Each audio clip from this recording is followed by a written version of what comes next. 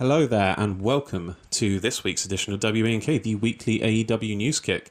I'm your host, Tom, joined, I don't know if this will be the last time, but one of the last times, because he's making a career move, staying on the pod, but a different episode.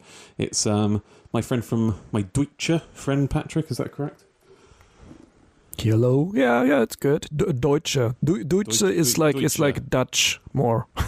Oh no, when you say Deutsch, then it's Dutch. So why did they? But it still means similar? German and Dutch. So yeah, it sounds similar. But it's not. It's not the same. You write it different. So. What a wacky Willy Wonka language you have. Yeah, right. Speaking of Willy Wonka. Perfect segue. I didn't even think of this one. Our own resident Augustus Gloop. It's Jack Griffin. Oh, the face he just pulled at the end. I assumed you were going to go with Oompa Loompa. And in the world of Charlie and Chocolate Factory or Willy Wonka, whichever, I think I would prefer to be an Oompa Loompa than Augustus Gloop. Be an Oompa Loompa. I mean, they've got orange faces and green hair. Yeah, but they do the sickest dances and songs. Like, actually, segue, what's our favourite... Not even a segue, ignore that. What's our favourite Charlie and Chocolate Factory song? Do you know? You know the ones? I like the one where they're burping. Wait, do they even sing a song then? I'm not sure they do. No, have you not seen the newer one? Because I know the original. Yeah, the newer one. Yeah, they do all the songs, don't they? It's basically like a musical at that point. Oh, you are such a zoomer. Anyway. Class. Patrick, have you never seen it? Watch it. Which one? The old one or the new one? The new one. I mean, the old one's classic, obviously. Yeah. But yeah. I don't know how we got here. But that's where we are. How are you, Jack? I am as good as I can be. Yeah? Oh, that doesn't sound like... I mean, don't bore us all with your personal problems, but is there anything I can help with while we're here? It's listening out. Yeah, I think what would make things 1,000 times better is let's talk about some wrestling for a couple of hours. Well, let's do that. But before we dive into our Dynamite review, as promised, I have the top... I was going to do top 10, but I figured Jack could nag me for time. So the top 5 MGF commentary moments, not from this week's Dynamite, but from the previous week's Dynamite. So I've got to decide which one's going to be number 5. I like this one, which was when MGF's been accused of pushing Jericho off the cage at Blood and Guts. Here we go. You're throwing him off the top of the cage at Blood and Guts. I don't recall that. He doesn't recall. I don't recall that. Let's go with Jack's one, because this was one that Jack mentioned last week. Thrust kick from Juventud takes down Jericho. Beautifully done, I might add. I taught him that, by the way. I just love that. This is great. This one was potentially my favourite, but I'm being objective. It was early on in the match when MJF just pretty much ripped on JL's commentary style. Here we go, listen. And I can assure you, after the war Chris Jericho went through last week, he's going to have a hell of a hard time even climbing up to the top rope. That could be. Juventud once again. That's what I said. And we've got 2 more. I'm well excited. Coming in at number 2, we have MJF. It's a twofer at number 2. Number 1 is a twofer as well, but it's Jericho. He has an insult for Aubrey Edwards and then one for Juventud Guerrera, which he immediately denies. Cover! Come on, you masked moron. Oh, no! I am sick of that floozy Aubrey Edwards fast counting and slow counting. She's never done a proper regular count.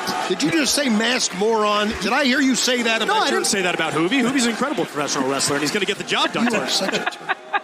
You are such a turd. So he literally calls him a masked moron and then immediately denies it.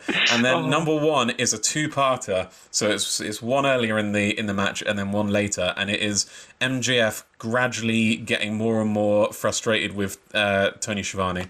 So He's gonna win! He's gonna win! He's gonna win. Get out of here. He got a 2 count. It was close. Yeah, it was a barely You better hope that he does not make it all the way to the 5th labor where he has to face you one-on-one. Schiavone, you better hope you don't come anywhere near closer to me while we're behind this desk, because I'm going to sock you one. You old fart. Jeez. And then escalated from there when Tony Schiavone pushed his buttons later in the evening. Come on, Aubrey! You have one job, count to 3! Come on! He kicked out of the Hoovy driver. Schiavone, on God. I swear to God, if you make eye contact with me one more time, we're going to have a problem. Schiavone on God. I remember the last one pretty clear, yeah. I think that might be one of my favourite moments we've done this year. I loved MJF's commentary. That was beautiful. So, without further ado, let's. We've got a lot to get through before we can get some more MJF on our screen. So let's start our Dynamite review.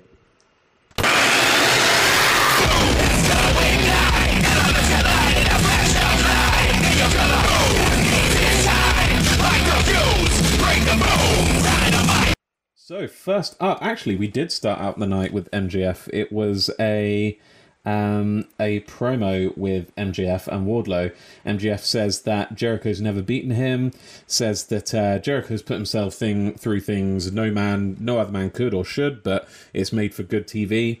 And he says even if Jericho gets to him, even if he beats Labor number 4 tonight, which is against Wardlow, he's still better than him, and he knows it, says a catchphrase. Wardlow says he'll get the job done, and MJF reminds him that he didn't get the job done against Cody in that cage match they had. This does not please Wardlow, who crushes MJF's apple as MJF walks away with his bare hands. Jack, let's come to you. Thoughts on... this is a good segment. Did it get you hyped up for later in the night? Also, I want to point out there was a very big pop for Wardlow in this. When Jericho mentioned Wardlow by name, the crowd cheered, although they were booing MJF. So what do you think about that crowd reaction to Wardlow? What do you think about, that lingering look he gave him when he, obviously with anger, when he was crushing the apple? Do you think things are going to come to a head between Wardlow and MJF this year? Or do you think we'll have a little bit longer of that building? Give us your thoughts. Well, firstly, very impressed with him crushing an apple with one hand. I did see there was like a cut in it, so I think they did weaken the structure of the apple a little bit. It was a gimmicked apple, if you will, I think, but it was still impressive. Still, I don't think I could ever do that. My weak stature. But your wrist is very strong. You've been working that thing out, 3 times a day for the past... He's good. Wait till the penny drops. Well, I know the punchline there. I know what you're going for. If that's what you think. I'm not even going to entertain you with a response, then I'm just going to move on. Don't dignify it. Rise above. Anyway, what did I think of the reaction? I do think. Can we get it together, folks? That's what she said. Right. Anyway, so. I do think MJF and Wardlow has to be the next storyline once this Pinnacle Inner Circle thing's done. I still can't see an end to this Pinnacle Inner Circle thing. I'd be very intrigued to see how it ends and all that, because it seems like it's been going on forever. Not that I'm complaining, but yeah, Wardlow MJF has to be the next thing. And I feel like they've been building for it for too long now. But obviously they've had this, so it's fair enough. But yeah, no, looking forward to when they eventually have a blow off, and I think it'll be interesting to see who wins that. I know they're trying to really protect MJF, but they can't keep putting Wardlow down. He's a future star as well. They say about the 4 pillars of AEW, like the brightest stars, but I think Wardlow should be included in that. I just think they're not pushing him enough. Pillars? Huh? Who are the 4 pillars? Who Jungle Boy, MJF, Britt Baker. Was it Britt? Yeah, and Darby Allin. Oh no, sorry. Ignore that. Ignore Britt. It was Sammy. Because I think I suppose they meant the men's division. Yeah. But I think they should. Whereas Britt would tell you she's pretty much the only pillar in the men's division, holding it all up by herself. So. Before next up, we do have a match, the first match of the night, but I just wanted to laugh about, so coming off the back of that promo, Tony Schiavone said, my mama always said, don't talk with your mouth full, but what does that idiot know? It's like Tony Schiavone just slamming his mum on commentary. But yeah, when they cut away from this promo, we got a pan of the crowd, and I believe masks were mandated in for this event, and I'd say about at least 60% of people are taking them off. Like, how do you even, because it's just, I don't want to get too into it because people think this is a political issue, but like, I don't know, I was disappointed with AEW fans just because, you look at crowds in Japan, like, one person wouldn't dare take it off because people would be like, the kind of social pressure there, do you know what I mean, to just do the right thing. But I don't know. I'd read that Pittsburgh, it was masks were essential, and like I said, at least 60% of people were taking them off. So wild situation anyway. Good to know, but sad to hear. Sad to hear, yeah. No, but people are gonna People are going to do what people are going to do, and sadly, they've got no way of really enforcing it, have they? I mean, they couldn't kick all those people out, so just disappointing from them. But yeah, while we got Patrick with us, Patrick, why don't you tell us what you thought of the Elite versus Seidel brothers and Dante Martin? A lot of the Elite, I should clarify, was Kenny Omega, the proper Elite, Kenny Omega and the Young Bucks, rather than the Super Elite. I thought there weren't really any weak links in this other than maybe Mike Seidel, but Dante Martin was very impressive in this match, I thought. What did you think of the match as a whole? Yeah, likewise. Like I didn't have any expectations in the match because it felt also like they just put them all together again, mixed them up together. Was there a story behind it? Why it is Dante Martin and the Seidel brothers, or? I think it was just a randomly put together Random. match. I saw in our Discord for our WhatsApp group, Liam was complaining about randomly booked matches. I assume this one might be it, but usually I'd agree with him. I wasn't that mad about this one though, just because, I mean, some of the stuff he was doing, it was the hang time more than anything that Dante Martin specifically was getting. I mean, there was some nice. Matt Seidel is just a great wrestler, and I think if he'd been born about 5 to 10 years later, he would be having a great. I mean, look at Will Ospreay. Do you know what I mean? I see him as a similar kind of wrestler.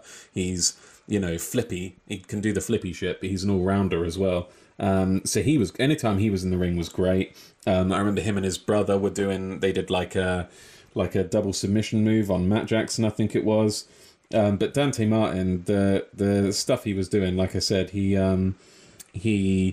did that move where he kind of dodged Kenny by kicking off the bottom rope and like turning in midair, and it's crazy. And a crossbody. There was just a simple crossbody, and he got some ridiculous hang time on it. And really impressive. Sorry, I cut you off there. If there's anything else you wanted to say about it. No, it's fine. Also, I was very impressed with Dante Martin. Like, I haven't seen him really in a while since his brother is injured, right? Since his brother... it's kind of derailed their push a bit because obviously they were getting pushed for the team. But I like him with the Seidels, to be honest. Yeah, I was pretty amazed by him. Like, I know what Matt Seidel is capable of, but Dante Martin had really like the chance now to have his, I don't know, what was it, like 15 minutes of fame or so there, because the moves also like with such an accuracy, but also like lightness, how he performed them. Like, he would just like do it like this. I don't know. It amazed me completely. Like, I've seen a lot of wrestling. Of course, I'm very familiar with the AEW product and all the wrestlers, but I haven't seen that in a while, that somebody does these moves this easy. So they both will have like a bright future, pretty bright future. And he really got the crowd on side. They were really popping, thinking for an upset at the end, right off their feet. I mean, he took an Ushigoroshi from Kenny, I believe, and then I think he took the V trigger, but then he reversed the One Winged Angel to begin with, and then reversed the Tiger Driver 98 as well. Was it 95, 98? Anyway, he obviously in the end succumbed to the One Winged Angel, followed by, they weren't done there. They did the three of the Elite did the BTE trigger. And Kenny with the trigger to the back of the head, but just good stuff. I mean, obviously, I think sometimes we take the Elite for granted because obviously we're talking about Dante Martin, but obviously they did some great stuff as well. But and not to mention Don Callis on commentary, Jack. I'll come to you to talk about that. He funny as always. He there was a bit where he talked about Pittsburgh sports, I believe. He said finally the Elite are bringing a winning team to this city, and like referencing their local sports teams. And then I don't know if it was JR or something called him on it. He was like, "What do you mean the Steelers, the Penguins, like obviously teams that have won championships?" And Don goes, "I don't know who those are."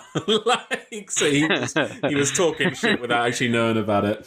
And he also made a reference to Kenny having oversized hands, I believe, which was a thinly veiled dick joke. But yeah, you're a fan of Don Callis, aren't you? Oh, of course. I like all them, folks on commentary like Don Callis, MJF, and even Chris Jericho when he's on there, and Taz on Dark. Just them comedy commentators just really add something to it. I don't know what it is. It's not that you don't enjoy the match anyway, because you do. Like, even if there was, shit commentators, but it just makes you enjoy it even more because you're hooked and you're like waiting for whatever punchlines come. The match in general, I was really big fan of it. I've been looking up on Reddit and stuff, seeing what other people's thoughts are, and everyone's just praising Dante Martin. And It's incredible. There was that tag move as well where they kind of threw him off the... It's like Patrick said, he does stuff so easily.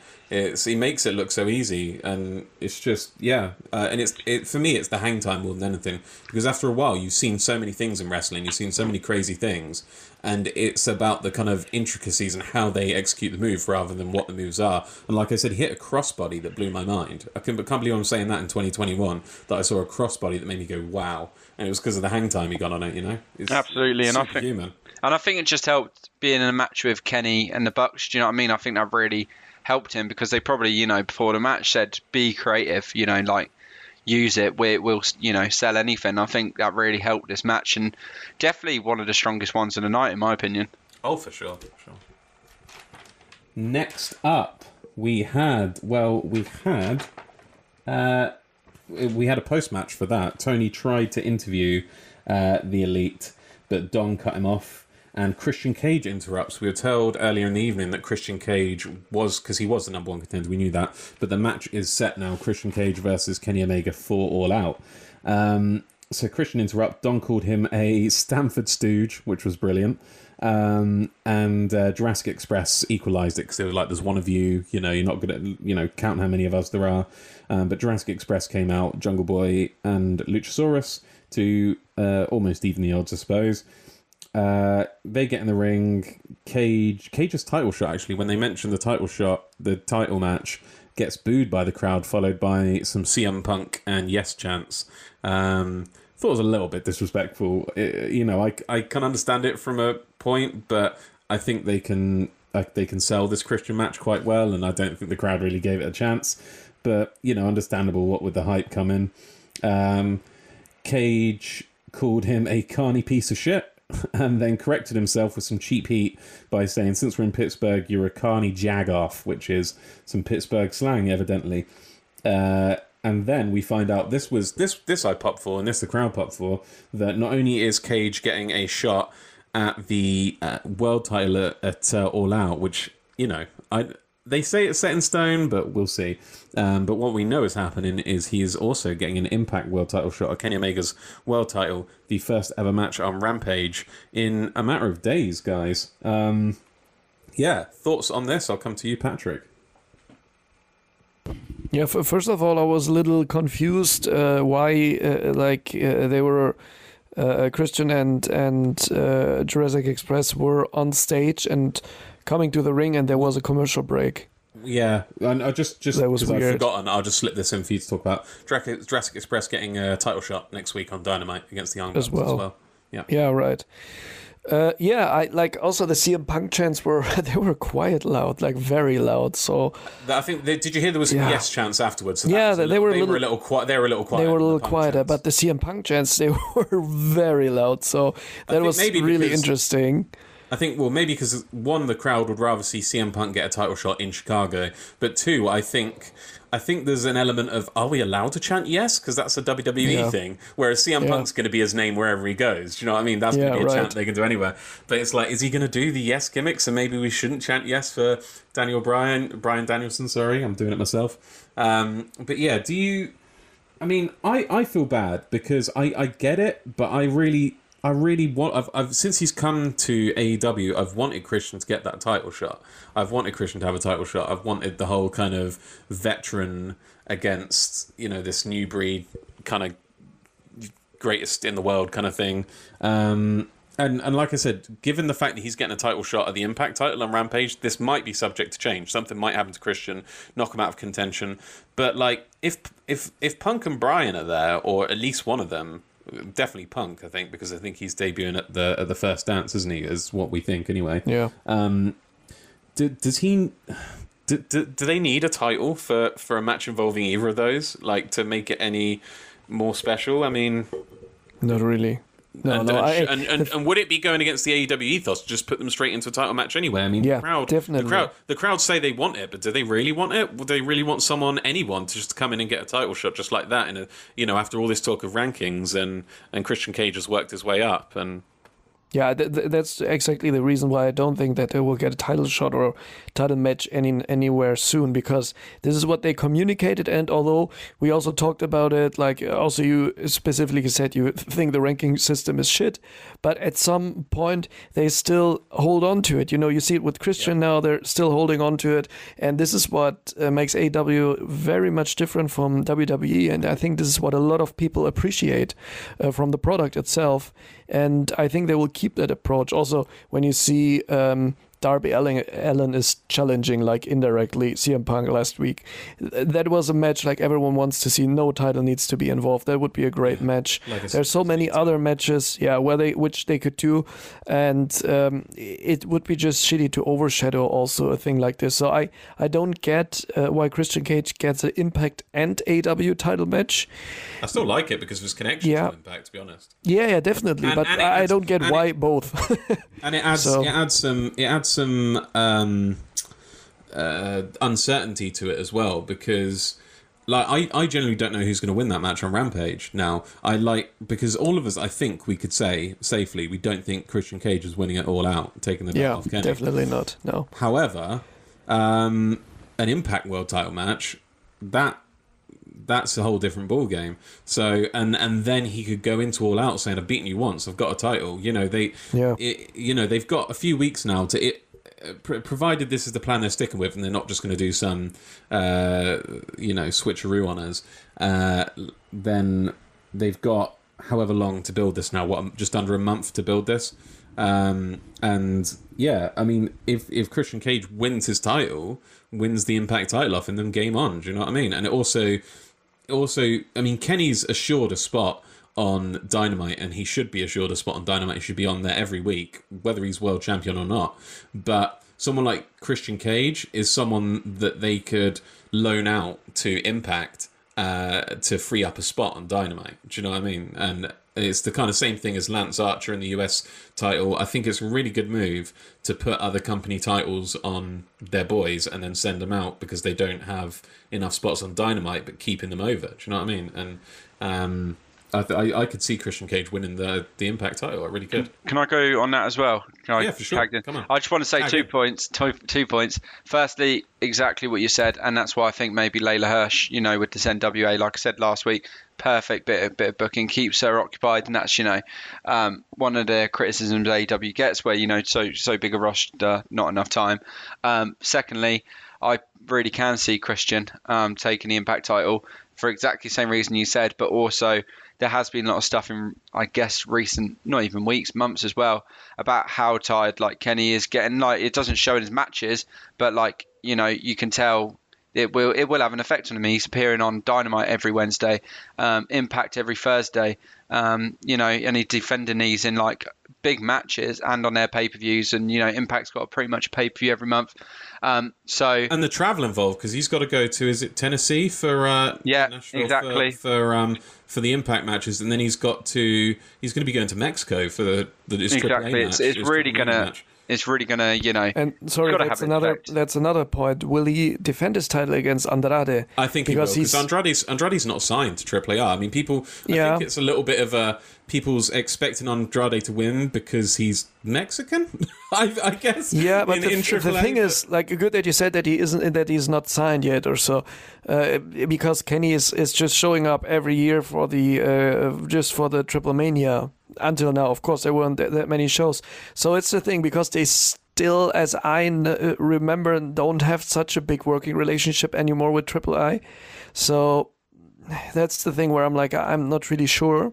I think they'd have one of their own signed talent take it off him, though, because Andrade's not... I mean, people would like to see him there, obviously, but we'll see. Yeah, let's see. Next up, we had a Malachi Black promo.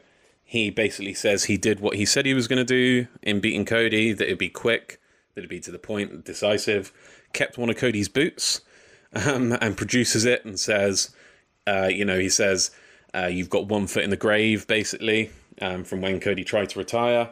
And then he calls out other people on the roster, and I found this quite interesting, and says, what you'll find when you come against me is that you're arguing with God. Now, we had another promo immediately after this from someone who calls themselves God's favourite champion. So we'll do both. So obviously next up we had a Miro promo after the break. It says that he lives to serve his vengeful god and please his perfect wife. And a bit of, that was his, the bit we like to focus on in the Miro promos. And then a match versus Fuego del Sol is set for Rampage. I'm not sure if they said it's a title match, but if Fuego del Sol wins, he earns a contract with AEW, I believe. Yeah, what do you think about what I just mentioned there, Patrick, about, the timing of these promos, and at the end of one, a guy saying that he's calling himself God, and then the next one, a guy opening with that he lives to serve God. That's a rivalry I think I'd like to see. I don't know about you. Very good point. I didn't think about it this way. Just the Malachi Black promo was extremely well done. It was great. Also that he was talking Dutch in the beginning. I was like, okay, nice. Yeah, and the Miro thing was just hilarious when he dropped that line with his wife again. I was just waiting for that part again. But he always delivers.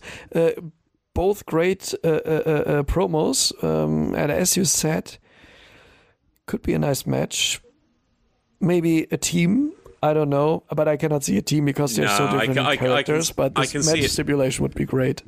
I can't see Malachi Black's blasphemy going unnoticed by Miro. That's definitely something that would anger him. Jack, do you think this is a potential, maybe even a potential all-out match we got? I mean, maybe not, because maybe we'll have Malachi versus Cody again, possibly, or maybe what do you think we're gonna?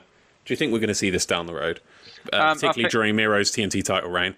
Yeah, so Malachi Black with Cody is going to be probably a rematch at All Out. I beg that Cody doesn't win that one, just to it'd be nice to kind of bury Cody a bit more, which I know every American listener will be in disagreement, but I don't think they will. I don't think he was popular with a lot of American listeners as well during his weird angle. Well, yeah. We haven't mentioned our promotion. I knew something was missing. We'll do that later. Of course. Well, there's a QT bit later, so we can mention it then.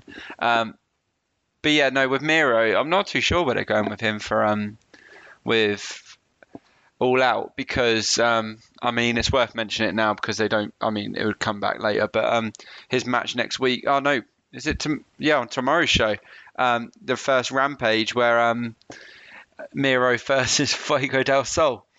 So, as much as Fuego del Sol fighting for employment. That's it. I like that. Little added bit there. But for me, I feel like they've got kind of storyline going with Miro at the moment where all the main roster people as such it's kind of like they're too scared to face Miro. Do you know what I mean?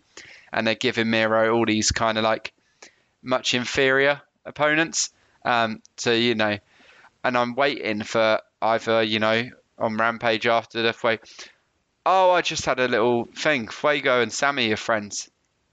And said Sammy about having an announcement next week, a major announcement. So I think maybe you'll have Sammy Miro All Out. Because I also saw on Sammy's vlogs this week, he was at a Comic-Con event and he had, it was him, Ty Conti and Darby Allin. And he said he will be a champion of some belt by the end of 2021. So it could be interesting, but I don't think he'd win it though. I don't know. I don't know if Miro's held it long enough. And I don't know. Do you not think there's anything? Do you not think AEW are pretty good with consistency? So do you not think, especially with the timing of these promos, that even watching it back, the production team wouldn't think, hang about, we've just had a guy call himself God. And it's definitely planned. Yeah, no, they definitely put them together. They could have, been. They could have happened at any time in the 2-hour show, and they put them next. So, yeah, but no, just lots to consider there. Lots of potential, but yeah, that's the one. Who do you reckon Miro's going to be facing All Out? Let us know on our socials. Tom, plug.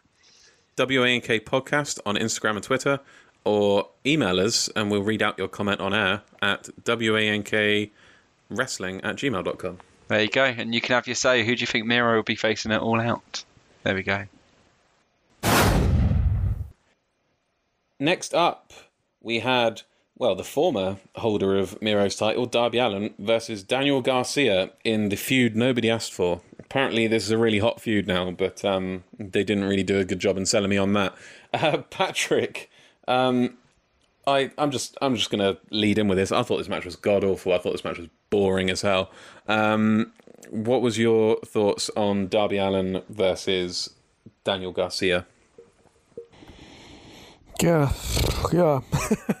yeah. That's all I can say. But like, I think 1/3 of the match took place during commercial break, where Daniel Garcia, who was a little, I wasn't there last week, but you and me were talking also about it. He was a little like Zack Sabre Jr. rip-off, or like in the going into that style, and he was holding Darby mostly during that time down the mat, just rolling above him, holding him in grapples and everything, just didn't do anything.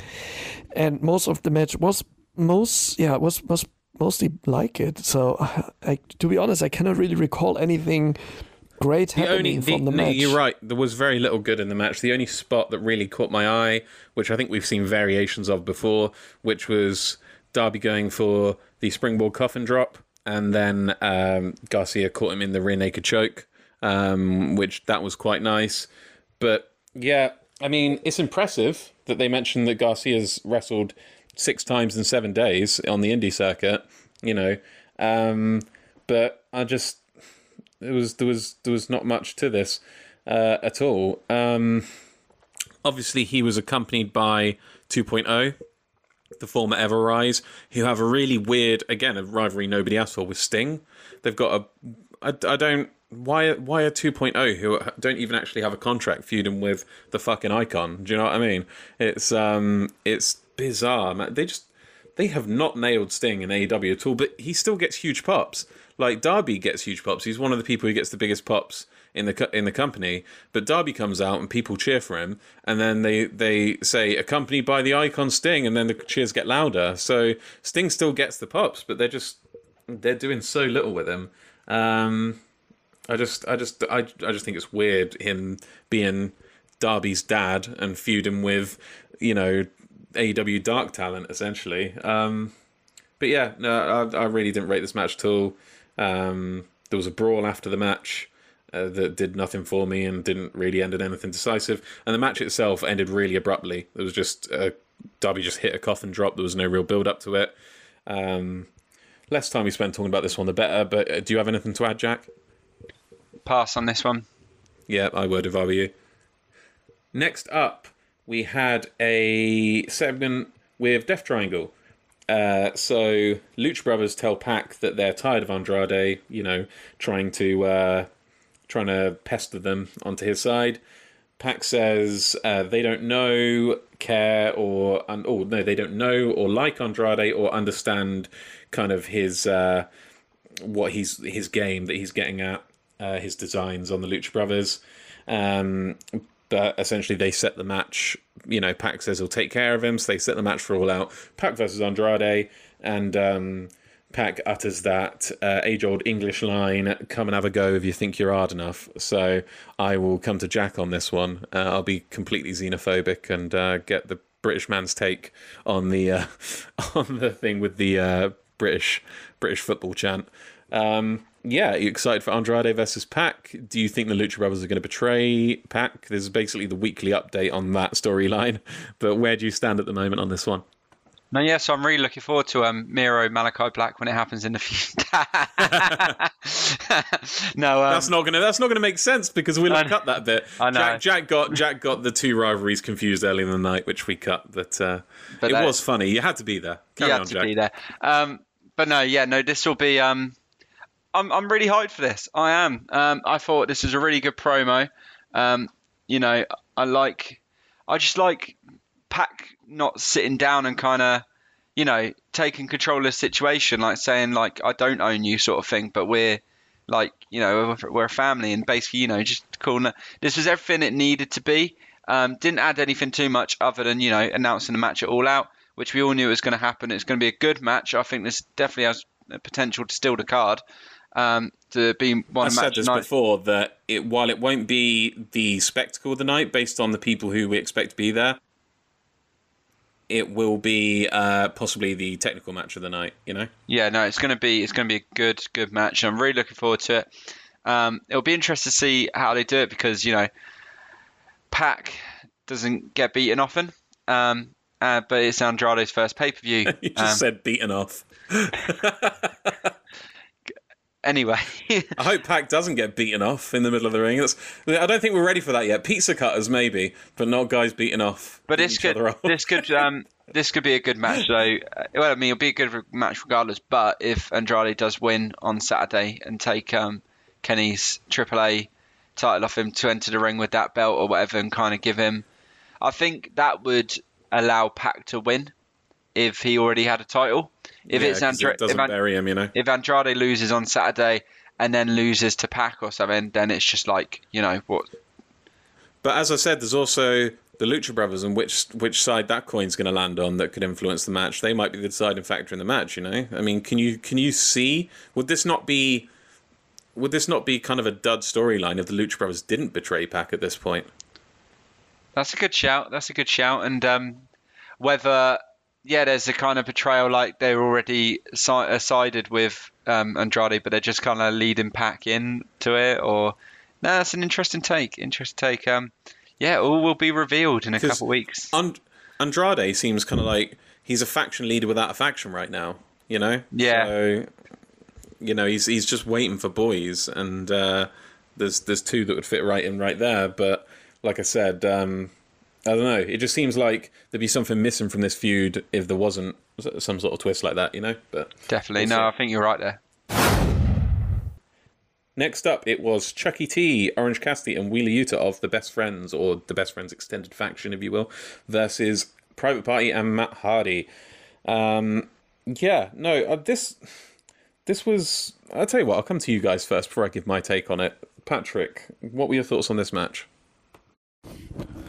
Again, quite random. There were some nice moments in the match, but I found it also quite random again. So, not really something special. So, yeah, I like Wheeler Yuta, but I like him too. I just have to say, like the HFO, it's like I don't know what. I didn't hate them in this match. I quite like. I don't hate them at all. But when they're coming out, I always like, they are like there's a group of several subgroups, but there's no like big faction or so. It feels weird. They're all in different dresses. They're all within their own group gimmick and everything. Yeah. So it just doesn't feel right. No, doesn't feel like. Of course, it feels like more like an army of mercenaries. But still, when you have an army or you put people under your banner, you still give them something that they unite, you know. So, but it was quite unspectacular. Except, like I said, Wheeler Yuta look good. Is really cool. I'm growing on him, and also, was it like during this week the news dropped also that he was one of the first tryouts at the Performance Center, which dropped, WWE, and they dropped WWE out. Passed on him. Yeah, passed on him, and now he's in AEW, and I cannot see why they passed on him. I mean, they said they passed on him because he was the first one who didn't match the new policy they installed just recently. But yeah, it's, you know, the ones loses, the other ones win. So I'm happy to see him hopefully more and more. Oh, he's potentially my breakthrough star of the year so far. I thought he looked great. I thought Private Party and Matt Hardy actually looked like they gelled really well tonight, and which is the first time I've said that, but they did give me really Hardy Boy-esque vibes when they were doing like triple tag moves and stuff. And yeah, it was nice to see them on form again, because I've not really enjoyed Private Party for a while. I enjoyed them in this match. There was some nice taunting stuff, like at the beginning between OC did his... They always find new ways for Orange Cassidy to be entertaining, which is why he's got such a good gimmick, why his gimmicks lasts. So he went to put the hands in the pockets, and then Matt Hardy countered him with a taunt of his own, doing the delete, and then OC grabbed his deleting hand and put it into his own pocket. Was good stuff. And then obviously Orange Cassidy mocked him, like Matt does the second rope leg drop with the taunt, but Orange Cassidy did the first rope flop with the taunt. So he did Matt Hardy's taunt and then just like flopped off the first rope onto Matt Hardy. Really good stuff. Should be noted, Nyla Rose interrupted in this match and attacked Chris Statlander, which... Okay, this match was full of... This is the thing for me. I enjoyed this match. I enjoyed how Wheeler looked and how Private Party looked. But it was full of very weird booking decisions for me. So first off was Matt Hardy hitting the side effect, which is arguably his second move, almost immediately, and Orange Cassidy barely getting a 1. It didn't seem like he even got a 1 off it, and I was like, that's weird, burying that move. The second was Nyla Rose's interruption purely because of the match later in the night, which we'll talk about. And the third was a similar thing with the silly string. The Private Party hit the silly string right before the break. They didn't even wait until Excalibur didn't even wait for the pin to start saying, we'll be back after the break. But then they did pin. And again, that's supposed to be like their second move after the gin and juice. And he kicked out at 1, a very kind of quick 1. So, and like I said, right before the break for them to do a signature move, and Excalibur not even kind of entertaining the fact that this could result in a pinfall, just felt odd to me. So anyway, it ended with a pretty out of nowhere gin and juice, which I thought was really nice because it had started before. I can't remember who's the one that does the cutter on that. Is it Cassidy? Anyway, Cassidy or Quen, I can't remember. Whoever gets in the ring to do the cutter, he'd already. I think it was Yuta that ate the pin, but he was already like mid-air as he was sliding into the ring. So it was a real kind of RKO out of nowhere, sort of gin and juice. But Orange Cassidy made the save, which was a surprise with the orange punch. But then Hardy pushed Mark Quen into Orange Cassidy and hit the twist of fate on Wheelie for the win. Jack, do you agree that it was not a bad match by any means, full of some nice moments, but some questionable booking? I assume you're also still not really sold on the Hardy Family Office yet. Yeah, weird booking. There is a storyline in this. It's more of a dark one, which and it has crossed over to Dynamite. With the Blade and matches he's had. He had with the brass knuckle stuff, and Ali and Chris Statlander had a match, didn't they? I believe, yeah. I think I remember. So there has been a storyline here in which I see it finishing with OC and Matt Hardy at All Out, which with some good build up to it in the coming weeks, like they've still got about 4 weeks to build up. I think could be really good. They're two good gimmicks. Well, I was just about to say this would be. I would be so much more psyched for that match if it was still Broken Matt Hardy. Yeah, Broken Matt Hardy versus Orange Cassidy would be. I'd be so psyched for that. It'd be on my top 3 that I'd be most excited for. Imagine that at the Hardy compound as well, or something like a cinematic match as well, like the one Sammy did, but like with OC. That'd be really cool. The stuff they could do with OC, I'll never understand why he kind of gave up I think it was just he didn't want to seem.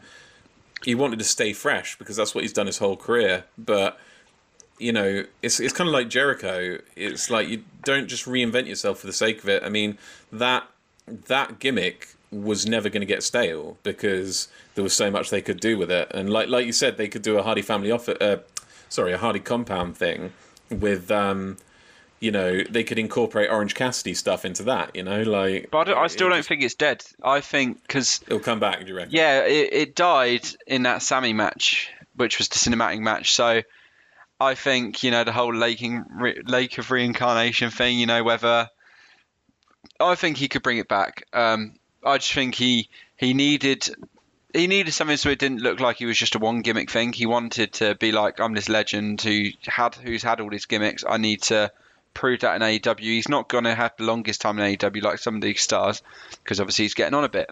So it's one thing, and I respect it. It's not the best thing he's done, but it's definitely not worse. And I think it's getting a lot better and as this match, and I was quite a fan of this match. I really enjoyed. Yeah, I thought it was quite good. Just weird booking. Yeah.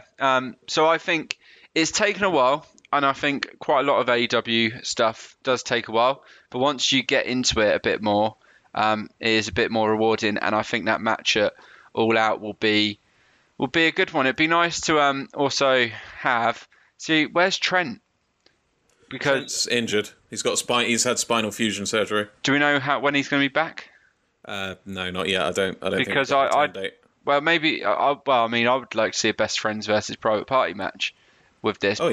But obviously, Trent being injured, it's going to be hard. So whether Wheeler Yuta comes in, maybe, but it'll be interesting. But that wouldn't obviously be a pay-per-view. But that's a potential matchup. I think there's a lot more to the story. But it's finding that line between where does it go too long? Do you carry on after All Out for these other matches, or do you call it the payoff at All Out? I think they could have a funny sort of stipulation to it as well. What with the two wrestlers on show? So not the worst match in the night, not the best, but I think you could find some enjoyable parts in this. Well, definitely. I really liked how Chucky T looked before we come off this as well. He looked really. He had a moment in that match where he was just cleaning house. I don't know if he'd just come off a hot tag, but he was hitting the power bombs and spinning power bombs.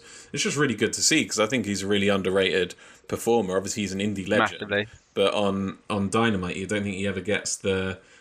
He's always playing second fiddle, do you know what I mean? Especially when Trent's been out.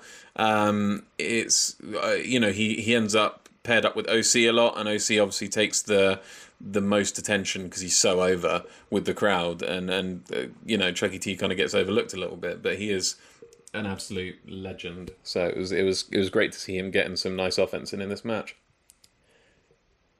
Next up, we had Santana and Ortiz versus FTR promo.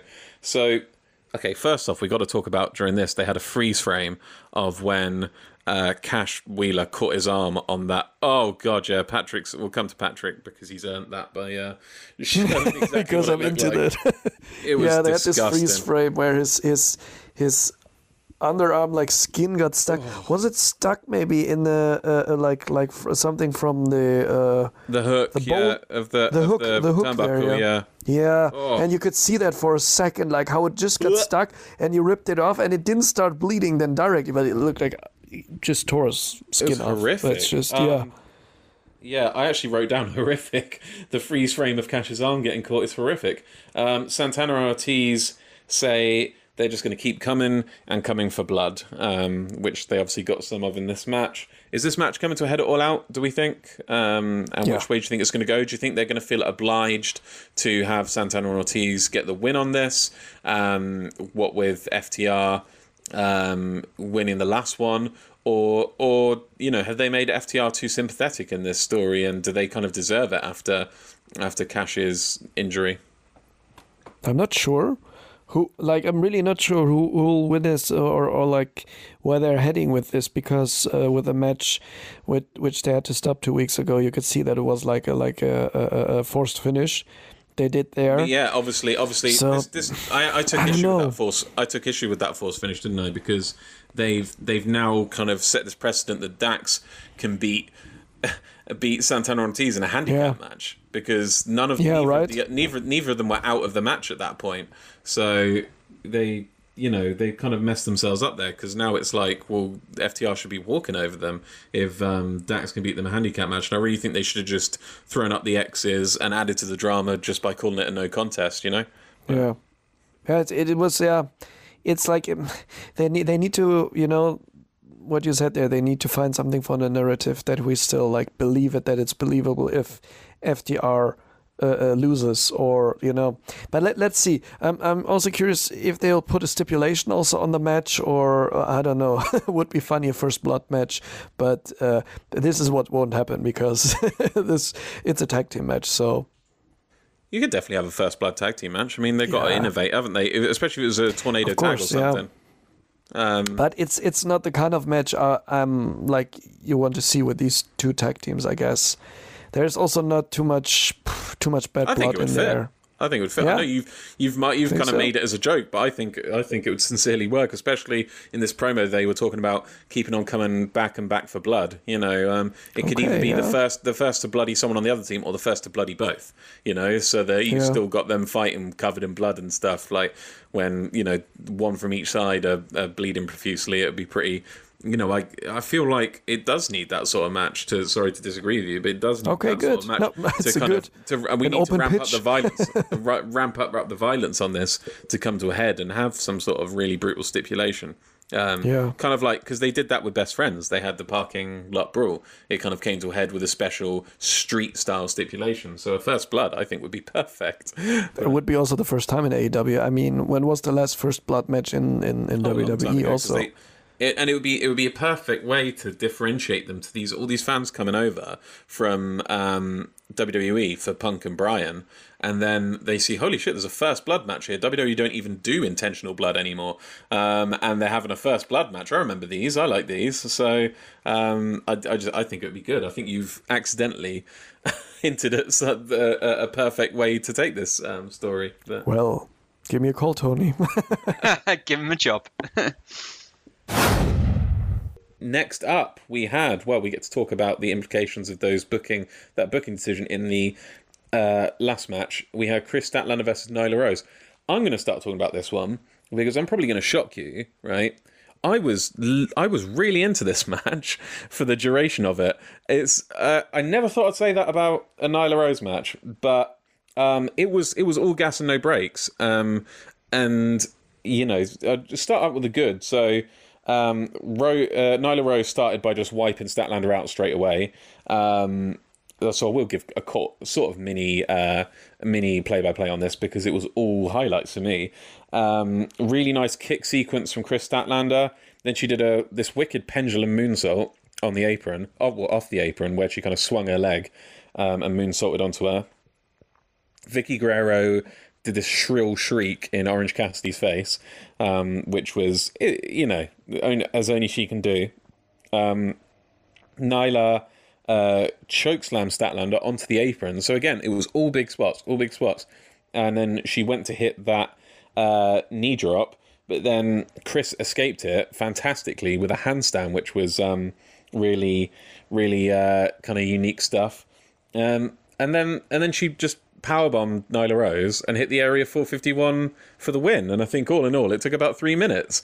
So I just, if they had kept that pace and there was also Nyla Rose jumped to avoid something, and she was fine in this match, and Chris maybe carried it a little bit, but I thought this was a really good 3 minutes, but it was still just 3 minutes, which I find so weird, what with Chris apparently being not injured, but beat down in the previous match, that she could dispatch so quickly this person billed as a beast. And given the fact that it was big spot, I'm kind of inclined to think they would push for time, because we've seen it before, like the main event All In, where they would push for time, so they had to take out all the filler, and it was just big spot in that 6-man tag main event at All In. And I think that's what happened here. They had to shorten a match, and it had to be this match, because like I said, it was just spot. There was no rest holds, there was nothing like that, because the booking doesn't make any sense, does it? For it to be this quick, it was essentially a squash match given how long it went, from Chris Statlander, who'd just been attacked by Nyla Rose, who is billed as a beast on her best days. Do you know what I mean? Jack, make it make sense. I am the same as you. I really enjoyed this, and mainly for how it got. Not that it needed to that much, but Chris Statlander over. I was really impressed how she looked. Really setting up. But she destroyed Nyla Rose. That's what I mean. The fact that Nyla Rose, but I don't think it was. No, but she has to be the all-out match for Britt.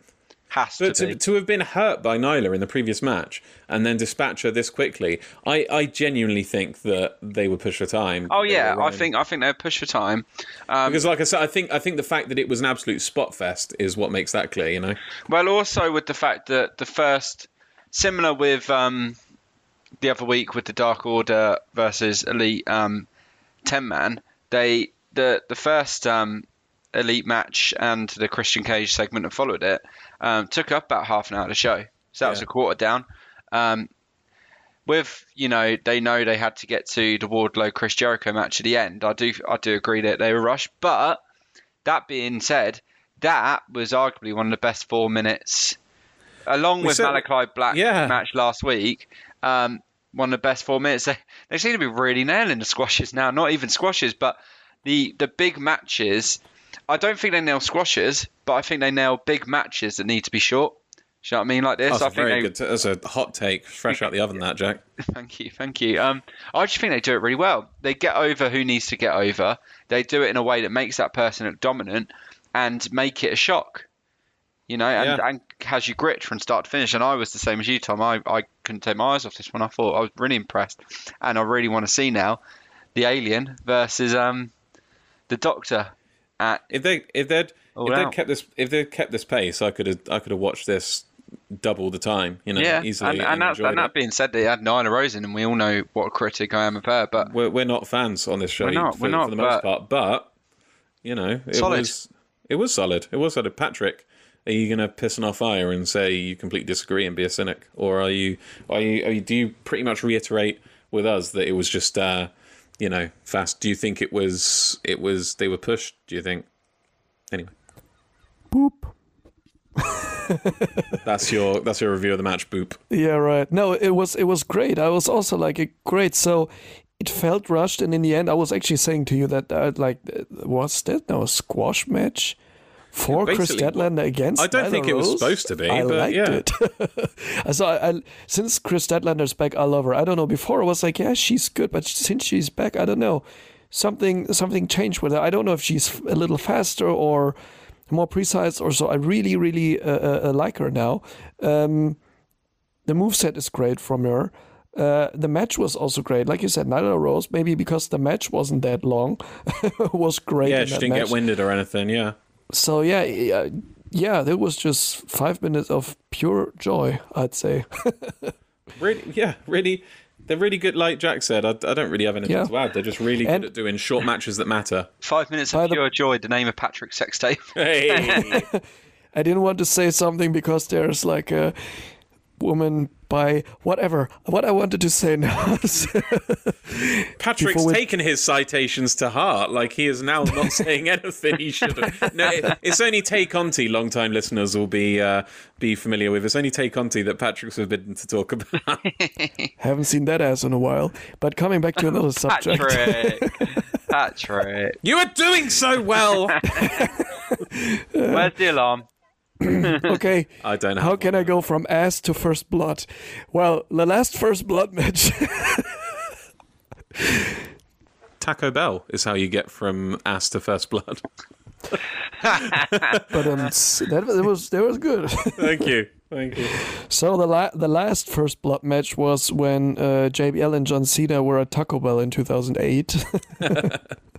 Yeah, it was really 2008. I was confused because it was at One Night Stand, and then I was like, okay, it was the WWE One Night Stand after they did everything, like, what you can do wrong with it. But yeah, there were actually only 1, 2, 3, 4, 5, 6 first blood matches in WWE/F. I thought there were more, but 2008 was the last one, so would be a nice revival. And now goes it back to FTR revival. I'm just going to stop here with the references. Let's keep on going. Do you want to just do the show by yourself? He's giving himself segues. I was about to say, he's like a one-man show, isn't he? Yeah, I know. He's too big for his boots. I'm glad to be rid of him. He's going to a Rampage show. I'm joking, because I'm coming with you. He'll be scouted up by Wrestle Talk soon. Uh-oh. He'll be doing top 10 lists on YouTube for fucking 20,000 listeners. The top 10 ways we can use CM Punk in AEW. Yeah, but I hope I don't get head over heels and send nude pics request nude pics on Twitter from ladies. That's another guy from Wrestle Talk. Let's keep on going. Start a feud. I was about to say, let's not start a feud. They're massive compared to us. I actually saw a sign in this show saying about Wrestle Talk. Support Wrestle Talk. Yeah, we could be like Machine Gun Kelly when he did that diss track on Eminem. Yeah, can we start a feud just to become friends with them? Like, we don't dislike them, we just want to be friends. But don't say that. We hate Wrestle Talk. The only way they'll acknowledge us is if we diss them. So, if you're our listener, can you just at Wrestle Talk and say Weekly AW News Kick started beef with you, and then we'll start this whole thing, this whole internet feud. Yeah, I'm here. Fine. Like I said, Wrestle Talk, it was that bad in viewership numbers. They had to get a sexual predator in afterwards to get some attention again. So Jesus Christ, Patrick, they're not going to engage with us. I'm a good heel. I'm just doing heel work. We're having a feud. Come on. That's a perfect segue into, but we'll talk about at the end about where's the line with heel work. We will talk about. Yes. Yes. not Max Caster later on in the night. But we'll do that after this. Let's Make get sure back you on stay track. listening to hear that. Yes. Yes, please. Young Don't Bucks. switch to Wrestle Talk because You've got to stop. You gotta stop. Next up, we had a Young Bucks promo. The Young Bucks are bragging, basically, and go to dunk the ball, and then Luchasaurus comes out of nowhere. Denied, slaps the ball out of Nick's hand, I think it was. They say, they talk about, it's going to be as easy as a layup, but then Luchasaurus comes out of nowhere, and Jungle Boy comes in to make the shot, and walks off as, the Bucks are on the ground going, that was a foul, and then Brandon Cutler comes in and corrects me. He's like, actually, it was, I think he got nothing but ball there, and he's like, shut up, Brandon. A similar thing to last week. I really liked this segment just because it was short and to the point, and it kind of established a little rivalry. But I tell you what I like that these two teams could be in the same place without a fight starting. They could record a funny little bit like this where one team kind of flexes on the other. I'll pass it over to you, Jack. What do you agree that it's nice to see them kind of interacting in a way that doesn't require a beatdown, to opponents next week? Yeah, I do, because it doesn't need to be that way all the time. Do you know what I mean? There doesn't need to be so much heat in all these feuds. They can have sort of like there's no hatred here. Do you know what I mean? They don't hate each other. They just elite are on their high horse. Do you know what I mean? And think no one's worthy. So it's not a hatred, and it doesn't need to be that. It becomes less impactful when there are heated rivalries if every rivalry has a beatdown, I think so. It really takes it off, because it's just like, it's just another one. You don't believe the heat. Do you know what I mean? They really need to, and they have that fine line between what is genuine heat and what's just a match in itself, because you're not always gonna. It's like football. You don't always have derbies. Do you know what I mean? It makes the derby sweeter when they come along. Because they don't happen often. I think that's the same they need with this heat, where especially if they're going for this sports-based product of wins-loss records, not every person who's the number one contender for a belt, it doesn't have to be malicious, it doesn't have to be violent, it's just they've worked that way to the top. So the whoever the champ is can either give them respect, or, as the Elite are doing now, have this sort of high horse where they're like, you're not worthy, and just kind of take the piss. Do you know what I mean? Yeah, agreed. Next up was the moment we were all waiting for, which was Britt Baker. Well, first off, we got a Britt Baker Red Velvet promo. There really wasn't much to say about that. They're reiterating previous points, so I'll just get to what we were all waiting for, which is Britt coming out in front of the hometown crowd. They've all been given these terrible towels, I think they call them, the Brit. I don't know what the reference that is, but Britt comes out, and she's a star. I just wrote down Britt as a star when she came out to that pop. There was a fantastic call from JR that just made the segment so much more iconic when he was like, something like the champ has come home or something like that. And it was, JR, we give him shit, but he comes through in the big moments. He always comes through with the big calls like this. And this for me, this was one of my promos of the year, if not my promo of the year, in front of the hometown crowd. Lots of lovely cheap heat. Baker says she can't relate to Red Velvet and her climb to top because Britt was always on top. She can relate to her fearlessness because she was never scared she was never scared to kind of take on the mantle of the face of the women's division when they needed it. She says something like, "You want to swim with the sharks? I'll drag you to the deep end." It was just savage stuff. And Velvet ended up coming out and attacking her after, but was clearly disliked by the partisan hometown crowd. Just fantastic promo for me, Patrick. I don't know if you agree with me. Not Really? so much, because it wasn't bad. That's first fine. of all, Go for it. It wasn't bad. It was for me just an average, just hometown get the hometown crowd pumped promo. Like also for the match tomorrow. Is it tomorrow? Yeah, right. Tomorrow at the time of recording. Yeah, at the it'll be Rampage, 2 days from Dynamite. At Rampage, yeah. So it was more like this. So it was not Baker's best promo. Let's say it like this. And but what I find quite interesting is how often she drops that she's the baddest bitch, bad bitch, the baddest, meanest bitch, whatever. So this You is think such we're working clear towards a Jade Cargill? Yes, definitely. Do you think Jade It will be Cargill? a heel versus heel then, but it's But just so obvious for me. Brit's an anti-heel, I would say. In that she's a heel that gets cheered.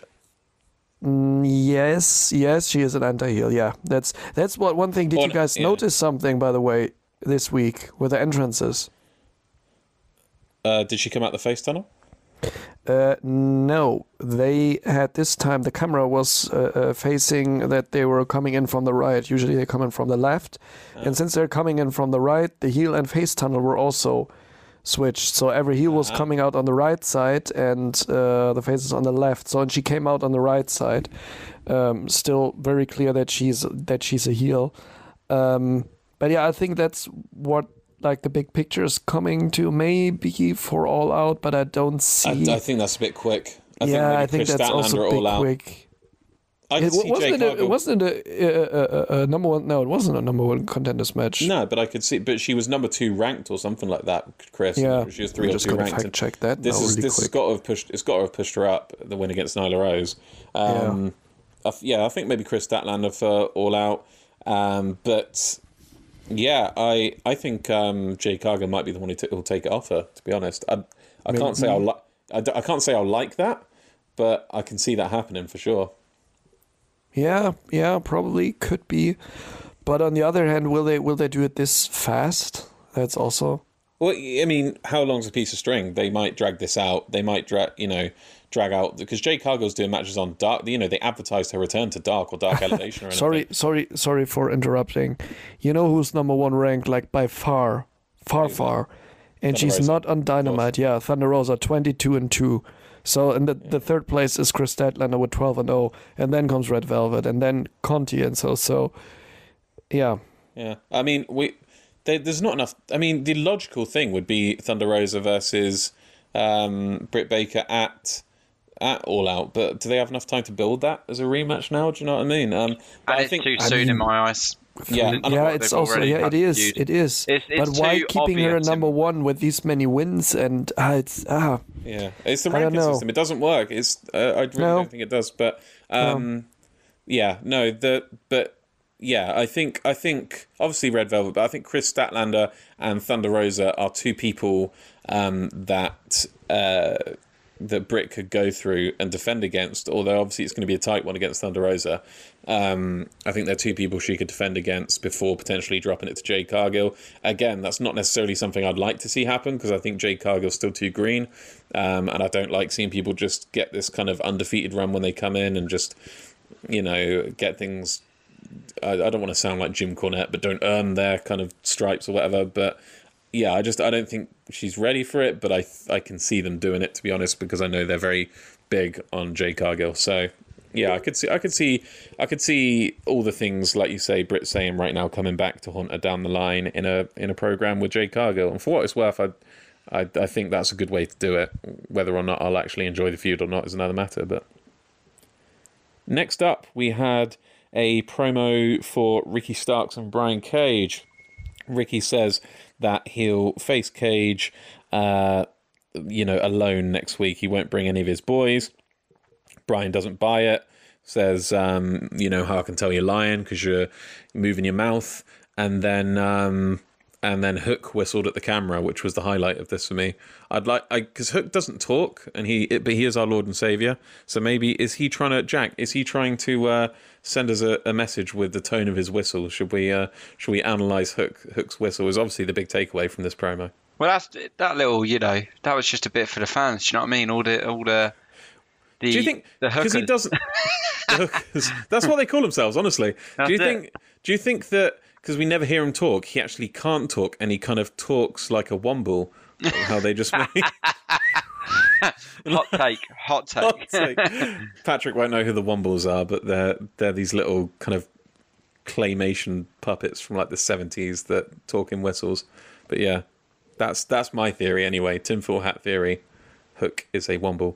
As for the match itself, I'm not interested in this. I'm not interested in this confrontation. Are you, Jack? Am I? No. Clearly not. You're not even paying attention. No, sorry. No, I mean, we've had it. Do you know what I mean? It doesn't, and there's. I know I'll like it when it comes to All Out. I know we'll be watching it together, Tom, and I'll say to you, I enjoyed that match, but right now, couldn't really care. Would definitely be one of the weakest matches on the card.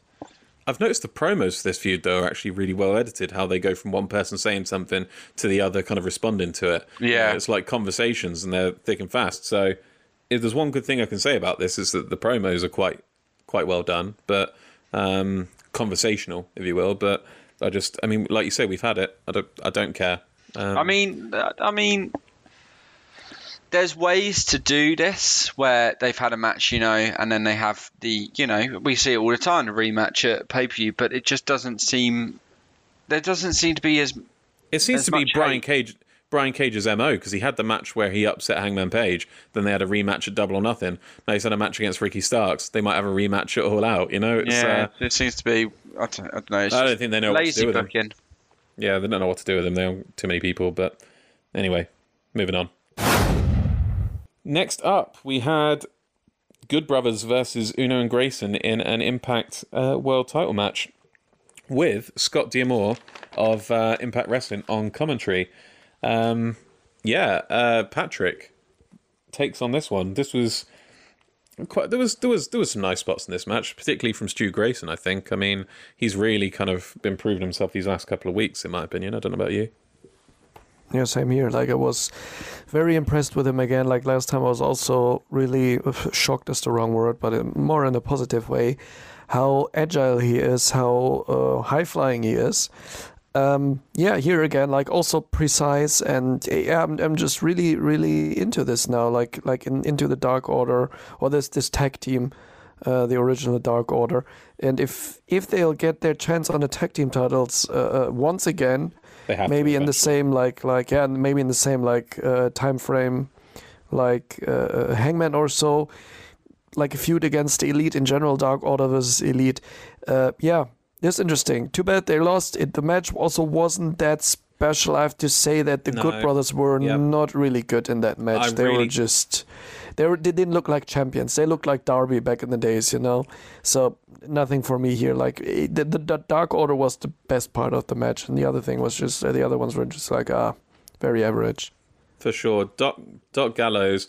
I love his character work, but I just don't rate him as a wrestler. He's the guy to go to during the breaks, and when it's not the break and they've not just got him just stomping around, pulling someone from corner to corner, and that's all he does. Then you just there's nothing. Doesn't impress me. As I said, Grayson was a standout of this match. He obviously dove straight over the rope to begin with, and then I think there was a spot in the match where he did that. He jumped off the top ropes, I believe, like jumping into the ring, and then landed on like Anderson's back and shoulders, and then springboarded off his shoulders onto Gallows to do the swinging DDT, the tornado DDT, which was great stuff, and great tag news from the Dark Order in general.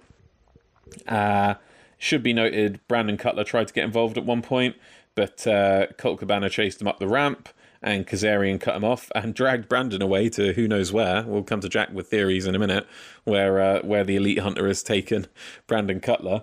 But the ending was a bit of a mess for me, with them sliding in the titles. I think it was Gallows slid in the titles as a distraction, but you couldn't really see that it was Gallows to begin with, and it was like, who's just slid the titles in? And it was just a really weird, messy heel finish. They obviously got the Magic Killer. I think there was a gun stun from Anderson, and then a Magic Killer for the win. But yeah, just a messy finish to a match that was pretty one-sided in terms of quality, in favour of the Dark Order. Jack, thoughts on the match, and where is Brandon Cutler? How can we help him? Should we help him? Should we help him? Well, I'm sure we'll find out on Being the Elite. I'm sure, he's the I definitely think it's going to be a Being the Elite thing, yeah. Yeah. It's Gavin tied up somewhere. In terms of the match, I think the commercial break and the time they had to do the match really hurt it. I don't think they really got to go where they wanted to go with this. And I think the Good Brothers are not as good as they think they are. The they're just all right, but yes, great minds think alike. But I kind of like the way that the Good Brothers seem to be a stepping stone to like the Young Bucks and Kenny. They're like, even though they Young Bucks are the boss fight. Yeah, that's it. Do you know what I mean? Yeah. That's the only way I can kind of describe it. But I do think they have been quite weak matches. I really like them in storyline, but when it comes to actual matches, not being too hyped really. And I do think that's down to Gallows, as you say as well. Yeah, not too much to say. Bit of a weird one, but the only thing I really liked about it is storyline wise, the fact it was they said on commentary that it was just Colt Cabana out. Some some fractures I should say in the faction at the moment with everything going on. So that adds another bit to the storyline, which I'm really liking.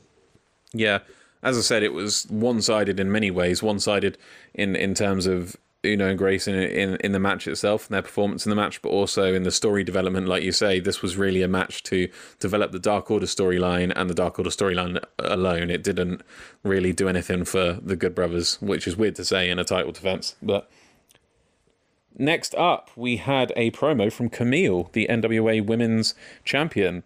She says Layla won't be able to get her off her feet. Layla Hirsch, this is. They've got a match at NWA Empower, the all-women's pay-per-view. She's clearly the underdog. She's going to, show everybody what the score is at NWA Empower. I'll use this opportunity to talk about this so we don't take up any time in less important shows. Will you be watching this one, Patrick? Will you be watching NWA Empower? Maybe. I'm really now like we got Mickey James, Deonna Purrazzo on there as well. Yeah, right. And because of the match, Camille against Layla Hirsch. I love Layla Hirsch, so I want to see her. And this like the height difference is, this will be interesting. And it's also different style of wrestling, and it will be interesting to see. And I'm really interested in the first all women's pay-per-view in like I don't know how long outside of WWE because. Yeah. The WWE thing was a little fishy, like it wasn't, like it felt like there's a huge like emancipation thing going on. We're doing this also now. It felt like a corporate move, and more like a corporate move and less like a real thing, And I like the name Empower, close to the power thing. So that's what I like. Yeah. I'm really excited for it. I tried to buy it today, but PayPal thought it was fishy because I just bought All Out for $20, and then I went to try and buy the NWA Power and NWA 73 2-pack the weekend of pay-per-views, and I think that was like $40. So I think a $60, a $20 purchase, then a $40 purchase, one right quickly after the other. PayPal was like, "Oh, what's up here?" So I need to verify it, but I will buy it. I do definitely plan on watching it. Jack, you'll watch it if I buy it, won't you? Yeah, there's definitely some matches I want to watch on that card. Yeah, I'm looking forward to it. I have no idea what's happening on NWA 73 though. They've that's like their anniversary show, and they've promoted the women's only pay-per-view pretty much above that, which is, I don't know if it was intentional or if it was, I guess good on them, because that's not something every company would do. I say fair play, yeah. Yeah, it's exciting stuff. Next up, it is QT Marshall's apology. QT comes out to trash. Sorry, just had to say it. Not a fan, no. He came out to allegedly apologise to Tony Schiavone, or what we all thought, but QT said, I don't know if anyone can go back and check if he's actually bullshitting here, but said he never said he would be the one apologising. It's Tony that should be apologising. But then QT goes back and said, actually, I will apologise. Very weird stuff from QT. And says you should, I'll apologise for what I'm about to do to you. And they held Tony back while they went and retrieved his son from the front row. Tony had mentioned his son was there earlier in the show, and it's funny that I think maybe this was planned for Homecoming, because they mentioned Tony's family would be at Homecoming, but then maybe they couldn't make it, so they couldn't go ahead with it, which is why they had to postpone it another week, and they've kept postponing it. But obviously this is what they wanted to do. This is what they've been building towards. This is what they were waiting for, where they go and get, I think it was Chris Giovanni, his son, out of the crowd, and QT punches him in the stomach and then gives him a cutter. JR incorrectly miscalls it as a stunner. And then Paul White comes out to make the save and chokeslams Aaron Solo. It was nice to see a chokeslam. I wrote it in all capitals. It was really nice to see Paul White hitting a chokeslam. That's the takeaway I have from this. That's the positive. Jack, you're outspoken on this, so I mean I shouldn't reward you by speaking out in class like a petulant child, but yeah, give us your thoughts on this segment. Where's the QT meter at? Where was it at before? 3? I don't know. Before we go where the QT 4? meter's out, where's the Dan Lambert segment that we were promised? Where is the Dan Lambert segment? He said he was. Did he definitely say he was coming on Dynamite? Yep. There Shit, innit? Where the fuck is it? Didn't even acknowledge it. I think this was meant for that, and this was just filler. Yeah. But that being said, I mean, that like you said, that being said, they've been talking about this for a couple of weeks now. Yeah, and I think they're heading towards a QT Marshall versus Paul White match. I hope it doesn't take up space on the All Out card because it doesn't deserve it. Pre-show. Yeah, could be. In fact, the pre-show was always with a good match. Yeah, the pre-show, they actually want people to buy the thing, don't they? So yeah, buy the actual pay-per-view. Wasn't a fan. It just seemed very forced. Do you know what I mean? Very I have to disagree that it was forced because Tony Schiavone and Paul White go way back. I mean, Tony still calls him G for Giant, which was his name in WCW. So, you know, that's how old their friendship is. So I don't think it was forced. I don't necessarily think it was good. Like I said, QT seemed to have a hard time kind of staying on track and making his promo consistent. And he didn't have a lot to say, so it shouldn't have been that hard. But yeah, I don't know. It didn't do much for me, but no, didn't do much for me. But I did like seeing Paul White hitting a chokeslam again after so long. It has to be said. Didn't tickle your pickle? No, that was cool. The only real takeaway from this. Yeah. QT meter, where's it at? Give us a number. We don't keep track of where it actually I know. Where do you reckon we are at? I reckon it was 3 or 4, but should we say 3? I think we're going down. We're sliding back down slowly. Yeah, 2. Are we at 2 or are we at 1? 2.5. We'll go your slow. Your excitement for QT is 2.5. I think that's a bit high. That says so much. I said that with complete sincerity as well. I wasn't even joking. 2.5 out of 10. That's way too high to be excited about QT Marshall. Oh, bless him. He tries. Next up and last up, we had the 4th Flavor of Jericho, Chris Jericho versus Wardlow. Very early codebreaker. This was an absolute burial of finisher and signature moves this Dynamite, wasn't it? Because, like I said, we had the side effect from Matt Hardy kicked out of very quickly, the silly string kicked out of very quickly, but then a codebreaker, pretty much straight off the bat, Jericho hit for a 1 count from Wardlow. But it obviously made Wardlow look strong. Jericho... Okay, so you know what this match reminded me of, Patrick? I'll come to you because you will know what I'm talking about. Brock Lesnar versus John Cena at SummerSlam. When they built up to this match and then Brock Lesnar just beat the shit out of John Cena for about 15 minutes straight. Just suplex. I think, that might have been where Suplex City Bitch came from. Which one you're talking about? It was the one where it was a squash match on John Cena, and it was completely shocking. I'm just thinking which one it was. To be honest, there were so many squash matches with Brock Lesnar. But it was ages ago. It was towards the beginning of his when he actually returned to WWE, and it was shocking. It was 14 or so, 15. No, way before that even, I think. But it was. Maybe 2011 or something around then. I don't know, but it was shocking not because it was a squash match, because like you say, Brock Lesnar squashed everyone. It was shocking because it was John Cena that he squashed. John Cena got no offense in at all. He just completely dominated him throughout the whole thing. Repeated suplexes, repeated finishers, just absolutely beat the shit out of him. And 1, 2, 3, and it just left people shocked. This sort of reminded me of that. even though Jericho ended up coming back for the win with the Judas effect, because he took over 10 power bombs, I think, in this match. It was just bam, bam, bam, big move, suplex, power bomb, power bomb, power bomb, power bomb. And then Jericho even hit Wardlow hit an F10, but didn't pin him, but on MJF's orders to not to beat him up as much as possible.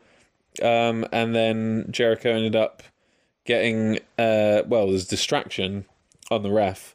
Aubrey caught MJF trying to cheat. She ejected MJF, and while she was doing that, Chris Jericho reached for Floyd, his baseball bat, and then hit the Judas effect on Wardlow. So all it took was one hit. Well, to be honest, it took the code breaker early in the match, a hit from Floyd and a Judas effect to take out Wardlow. But yeah, what were your thoughts on it, Patrick? Yeah, like you said, there were a lot of powerhouse moves, and Wardlow was quite dominating, and yeah, I don't know what to make of this match, to be honest. Like, for looking at last week I wasn't on a podcast. Last week I can just sum it up. It was not that good. The match was not that good because Juventud was not in a real good physical state for me.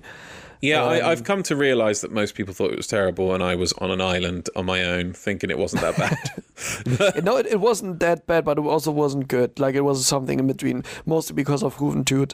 And here the match was booked weirdly for me. So in the end, like, the gist of it, we can get a nice word, right, is that MJF cost himself the win and the fourth labor of Jericho. Like, that will be the thing we take out of it, and Wardlow will take out of it definitely when he will get confronted by MJF for that again, or so. You cost yourself the win or something.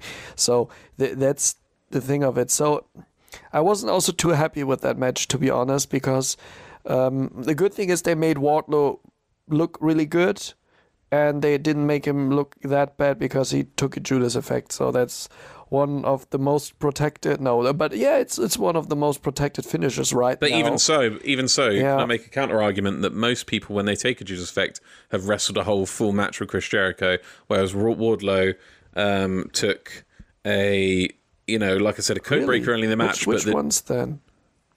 What? Which matches then? Because like when he hits Judas effect, that's over.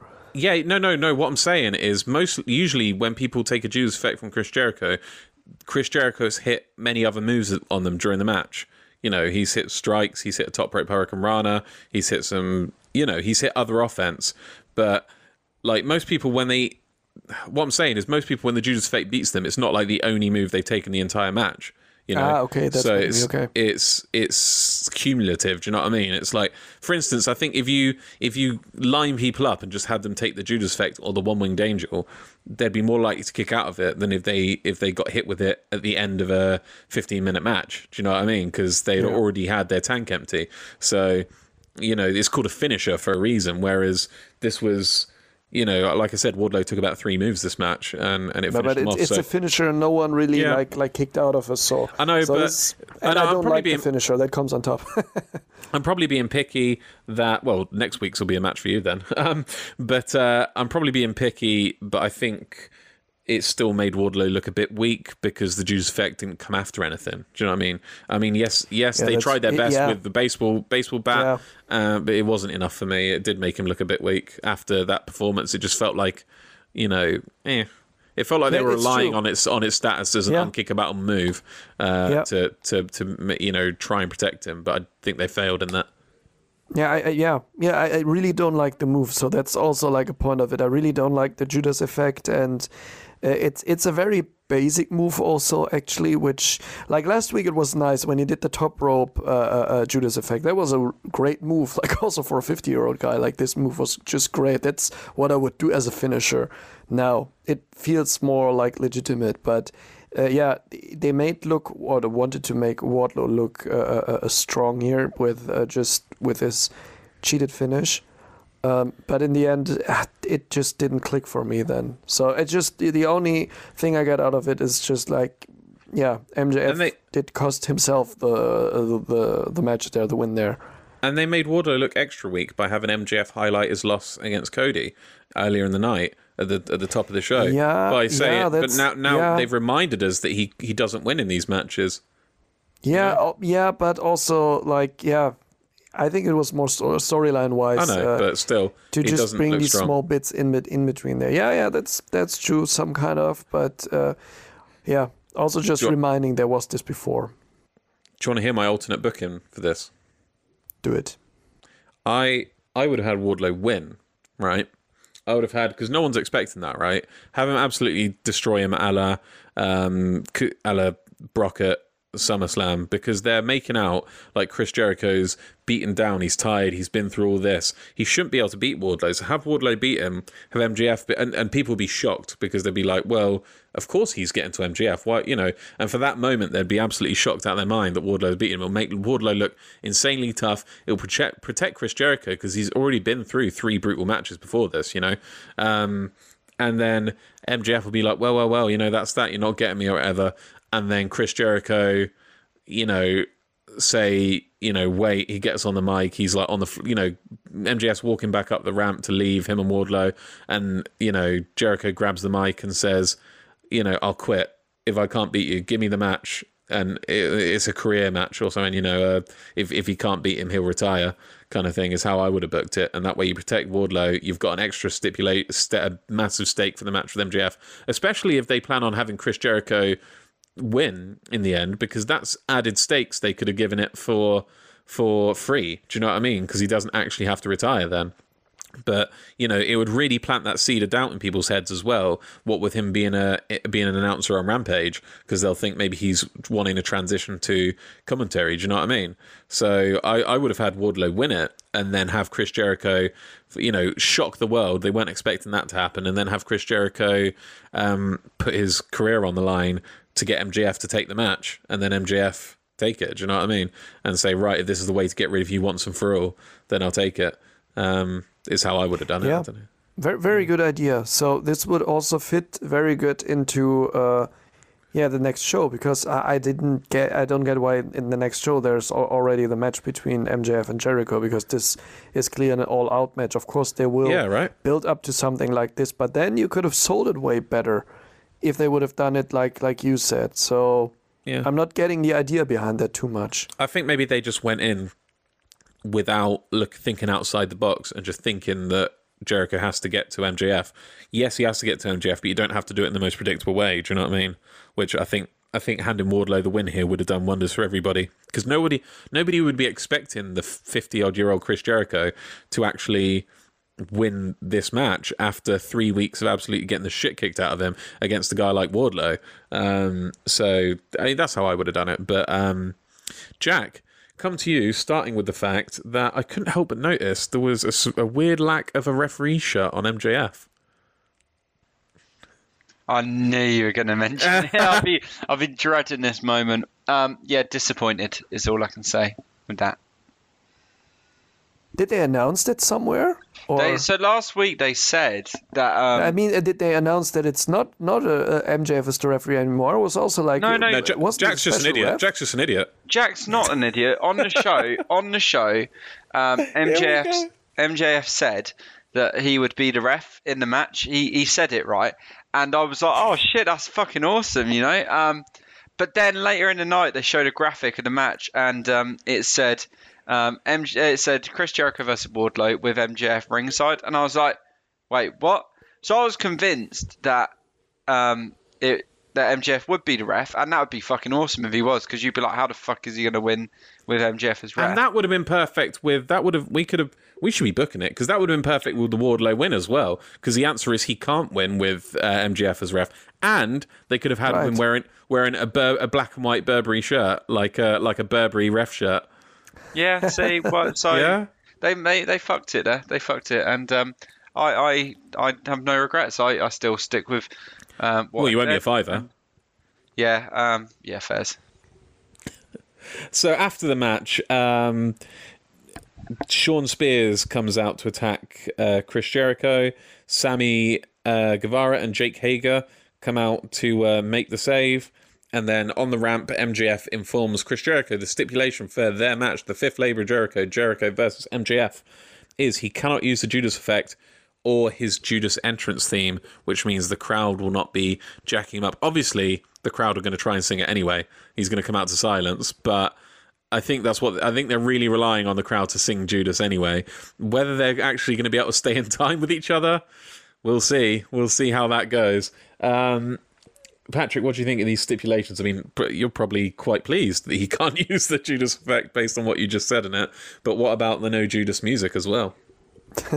That's a take I really like, that he forbid him to use the Judas intro. Yeah, it's just called Judas. Judas in my mind. Sorry, yeah, the intro. No, it's just called Judas. No, Judas. Yeah. That's what I like also when he said, like, yeah, you don't have the crowd at your back, and this will cost you some energy, and you cannot use the Judas effect, which we said before is like quite protective and protected and like I think oversold. I looked forward to this stipulation, definitely. But like I said a few minutes before, I just don't get it why it's already next week and not on All Out.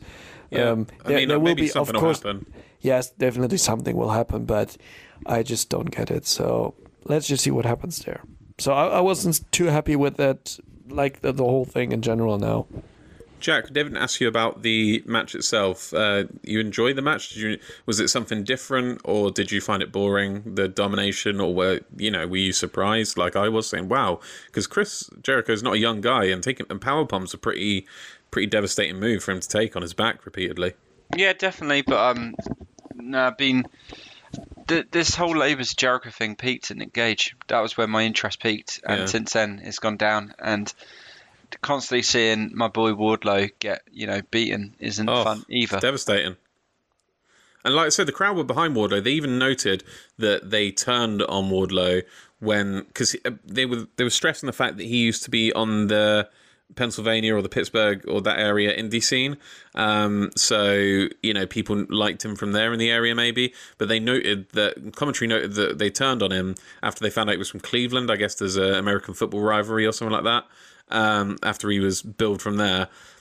But I think it's Cleveland, they said, but I'm not sure. Anyway, that just shows they're acknowledging the fact that he was over with the crowd. Wardlow is a guy people want to see. And I don't know. It's just there's not a lot of spaces, and I don't know. He's not a young guy either. He is in his 30 something, isn't he? He's not in his 20s. So I don't know. You just want to see them using him properly, don't you? Yeah, and I think it's hard where he's basically playing, MJF's bodyguard. But that's when it's gonna, properly get him over when he turns on MJF. I think that'll be the rise of Wardlow. Whether it'll be, well, it won't be too late in his career at all, but you know what I mean. It'll be a bit later than we all would have wanted. That's for sure. It will all kick off eventually. So that brings us to the end of our review of Dynamite. First off, let's go around the table. Patrick, what was your match of the night? Chris Statlander versus Nyla Rose, I have to say. Wow. I'm going to make a broad call, yeah. Jack, match of the night? I'm going to give you the decider. I'm going to go for the Bucks and Kenny versus Sydal and Sydal brothers and Dante Martin. Right. I think I'm going to have to go with Jack, purely because last week I said this will be the only time you ever see me give a 4-minute match of the night for Aleister Black and thingy. I can't make myself a liar. I have to go for that just because the length of the match. When I was watching Chris Statlander and Nyla Rose, I was like, I want more. I just felt the booking felt weird, felt off to me. The fact that Chris was supposed to be hurt and squashed her so quickly. So I can't, because it didn't make sense to me, I can't really give it match of the night, but I did enjoy it. But match of the night would be the opener of the Elite versus the Sydal brothers and Dante Martin. So, Patrick, seeing as we just overruled you there, get a little bit of authority back and give us your heel moment of the week. Thank you. So the heel moment of the week comes this time from not a heel, but the move was very heelish. That's Chris Jericho just using Floyd to score the win. That was the most heelish thing for me this week, from a face guy this time. God damn it.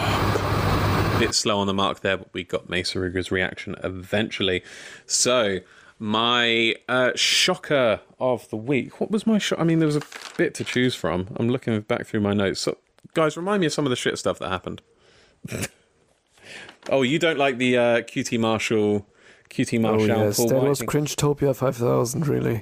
I'm not sure how much I hated that, honestly. I'll tell you what, I'm going to give it the... I'm not actually going to give it that. I'm going to give it the Darby Allin versus Daniel Garcia match. The whole match I just found boring as F.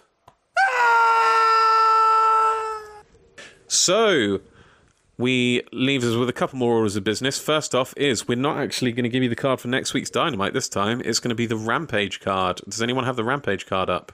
I have both, but I'm going to overrule and say I'm going to overrule Tom, and I'm going to do it on the recording and say we're going to do the Rampage card because by the time the Dynamite review comes out, Rampage probably has already happened as well. So we're also going to give you double whammy. I did not agree to that. I think we should give the Dynamite card on Rampage. I'm going to do it as I do not agree. Well, I'm going to say it now. I'm just going to put screams over you. I'm just going to...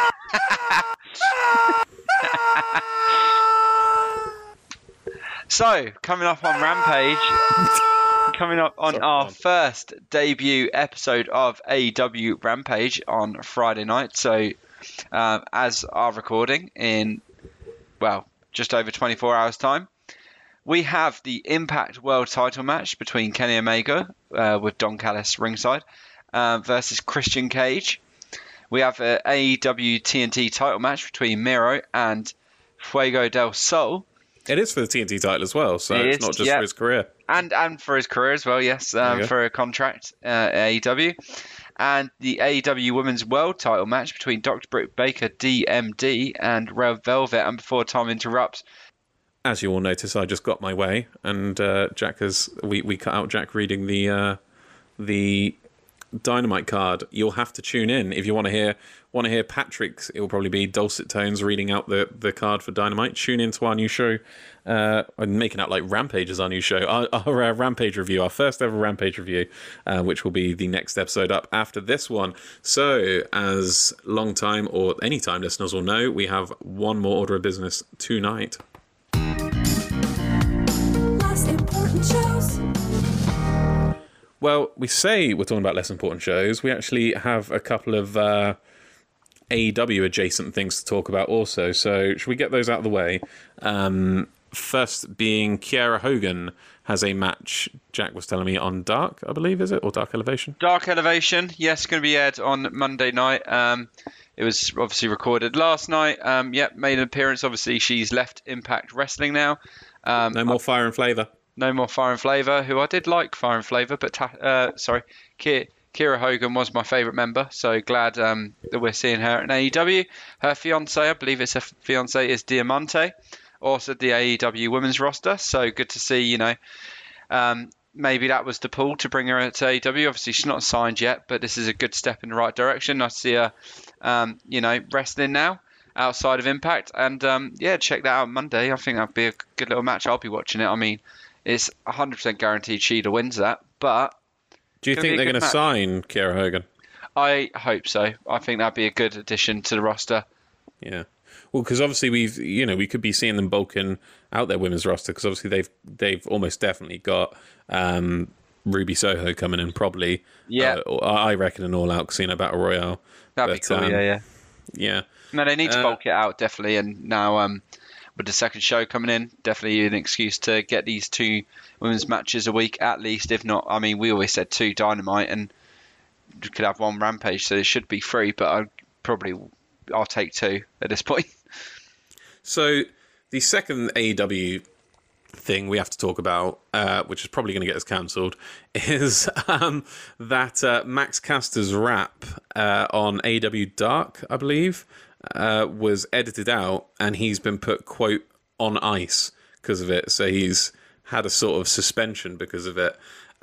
Just to recap, I don't have the exact lyrics up in front of me, but I believe he said the first reference got him in trouble was talking about he'll make the Seidel brothers claim mental health problems like Simone Biles from Olympics, who she said she had to pull out of the Olympics because of mental health issues. So he's saying that, they'd claim that just to get out of fighting them. Then he made a rape joke, I believe. Something like they're going to do like Duke lacrosse, which was a case in America against the university, although that turned out to be false allegations, I believe, after looking into it. So that kind of makes it a bit grey whether it's okay or not. And then he also made a joke about pretty much every bar that he spat, people have found problems with. So the next one was about, it was COVID. It made him sound like he didn't believe the COVID tests were legit or something. And the third one was... It's a fake, like a PCR test. That's what there he you go. said, yeah. Thank you. And then, seriously, every line got him in trouble. And then the last was he made a comment suggesting that Julia Hart's vagina smells. Which that one... Okay, so I'm going to start with that one because it's the easiest one to kind of rebut, is the fact that people are kind of infantilizing Julia Hart a bit. They're like, she's a 19-year-old girl. You can't talk about her like... Okay, so, like, first off, like, he didn't actually say it. They were like, breath. He got cut off by Anthony Bowen saying, it was going to rhyme with vagina, but it was actually, they made out like it was a breath. But I think, like, people are, like, treating Julia Hart like she's, made of porcelain or something. It's like she's an adult woman. Don't infantilize her by saying, like, we must protect Julia Hart at all costs. Really good point there. Really good point there. Isn't this more sexist than the joke he did?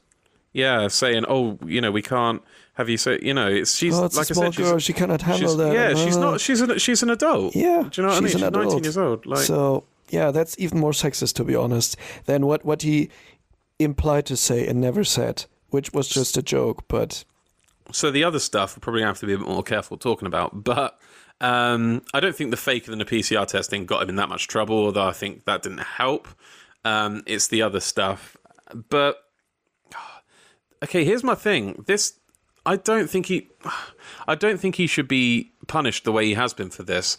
And I don't necessarily need to get into the ethics of whether what he said isn't acceptable to say on telly as a heel, or whether, first thing, it wasn't on telly, it was on dark, so it wasn't on network television, so it's not really an issue with TNT's. But secondly, this was cleared by whoever put this out originally, because AEW had to take it down and edit it and put it back up. So if somebody cleared that, for me, the fault shouldn't be with Max Caster. Max Caster's just being given the free reign to go out and, write his raps. And this has obviously gone through checks, and other people have okayed this. And yet, he's the one being punished for it. I don't necessarily think that's right. I don't know about you. Completely agree. I also have a big problem with censorship in this point of view. So if it's too hard, then it's fine. Then you can really say, okay, that was like a bit too much.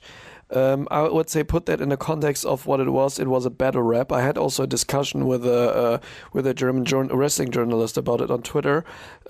He's also said that it was not like he's not a rapper or so. Then I said, no, he is a rapper. He actually released an album as a rapper. He is in this character and everything. He is a rapper.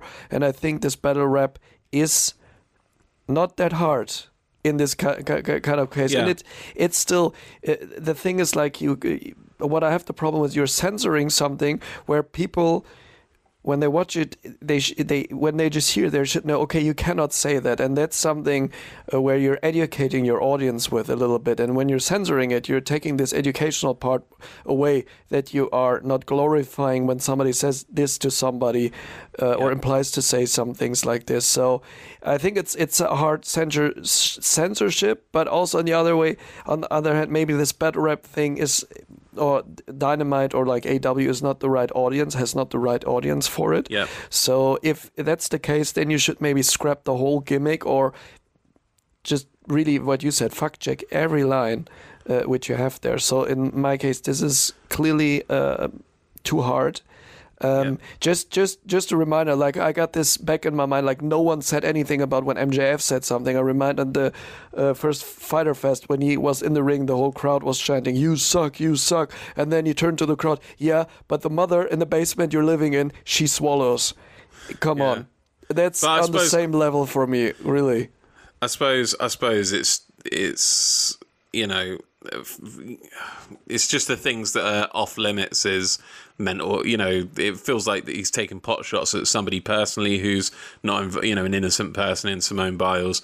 You know, I could see her being upset, but I don't think Simone Biles is watching AEW Dark, and I think she's got you know, other things on her mind and other people. Obviously, yeah. But they've ripped on other celebrities before for stuff. Do you know what I mean? And it's like, I think they went after Joe Biden and stuff, and it's like, it just feels like certain people, I don't know. And also the thing with John Moxley's wife, like where he said she slides in my DMs for some oral sessions. But I suppose the thing, the difference with that is he's suggesting that's consensual, whereas he basically said they were gonna. I mean, that reference, I want to just come back to that. The second reference, the Duke Lacrosse one, from what I understand, doesn't even make sense, because I've looked at, you know, from what I haven't done a great deal of research into it. Obviously, we're not American. We're not that up to date with the reference. But as far as I'm aware, it was a false thing. It was like a false allegation. They weren't actually, I don't know, there wasn't actually a rape thing going on there. Anyway, so it didn't really make sense when he said, we're going to do to you like Duke Lacrosse, because, you know, I don't know, it's you have to sidestep around it, but I think I'm with you. I think if it was close to the line, just leave it in and just apologise if you have to. Do you know what I mean? But I don't punish Max Caster for it. And I think what he should do now when he comes back is just be a dick about it, be overly nice with everyone, just compliment everyone in his raps, and just like come back and just be an absolute fucking Teletubby in his raps, and just like completely, you know, just every line's a compliment or something like that to his opponent, just overcompensate so that, you know, to make him look silly, is what I would do if I was him. I think that would be hilarious, honestly. Really good point. Yeah. Because what else is he going to do? Is he going to come back and just watch what he says? You know, maybe it did cross a line, but now it's taken the sting out of his gimmick completely. Do you know what I mean? Now he's going to be watching, oh, is this? Can I say this? Can I say this? Can I not say this? I'd rather them just say, oh, wait, no, that was across the line, or even catch it in the first place and just edit it out the first place, and we wouldn't even be having this conversation. And then they could, you know, he wouldn't be, but he's going to be worried now. He's a young guy. He doesn't want to lose his job. He's been punished for it, undeservedly so, I believe. And yeah, I think he's kind of getting the same sentence as Sammy did. You know, he's been given sensitivity training and stuff. And Sammy, in that podcast appearance, actually said, "I want to rape that bitch" or whatever about Sasha Banks. I can't remember if those were his exact words. And so that, I mean, Sammy's matured a lot. He's come a long way, but that's worse for me, because that's him just straight up saying it. Whereas Casters was in the context of a character and a rap, and which he doesn't really mean. And, you know, he obviously directed it to, you know, in a figurative sense toward a group of guys. So yeah, I think he should just be the nice guy rap now, because I think the gimmick's dead now, so he has to reinvent the gimmick. I think that's what he should do when he comes back. But yeah, talked enough about that. So WWE have released a brand new wave of releases. Apparently there will be more to come. So here's the complete list. They've released Asher Hale, Ari Sterling, Bobby Fish, Bronson Reed, Jake Atlas, Kona Reeves, Leon Ruff, Mercedes Martinez, Tyler Rust, Denzel DeJournette or Desmond Troy, and then Performance Center talent, Giant Zangier, Stephon Smith, and Zechariah Smith. So, Patrick, you surprised about any of these? Yeah, surprised a lot actually about this new wave of releases. So, what is his name? Bronson Reed. Bronson Reed, yeah. Bronson Reed, yeah, that was a thing where I'm like, I'm not following or not watching the product, but I'm still following it, and I was really surprised because he was the North American champion. They pushed him a bit, and I'm really confused why they changed it like this now. And yeah, the whole thing felt like weird. Also with Bray Wyatt's release a few weeks ago, and it really looks like, yeah, like I think what you're about to say, that they're just clearing out their roster, not going on the road anymore. So times changed a bit, and they're changing the product completely. Jack, we talked about this before the show, but you know, the crowd at NXT aren't happy. They're talking about reinventing it, so that you know it won't be one of the main 3 brands anymore. It's going to be purely developmental again. They brought this on themselves, haven't they? I mean, what are they doing over there? They clearly have a plan, but I don't know if it's a good one. They seem to be. There's a lot of people they're releasing that AEW have either snapped up or will want to snap up, and not just AEW. I'm just saying that based on our podcast, but you know, Impact will be looking at these guys. You know, New Japan will be, Ring of Honor. You know, like big promotions, and they just seem to be. They seem to be scared of the competition, but happily letting the competition catch them up by having these sort of names on their roster. Vince with the weirdest kind of battle tactic of all time, didn't he actually say that? There was like a conference call with shareholders or something.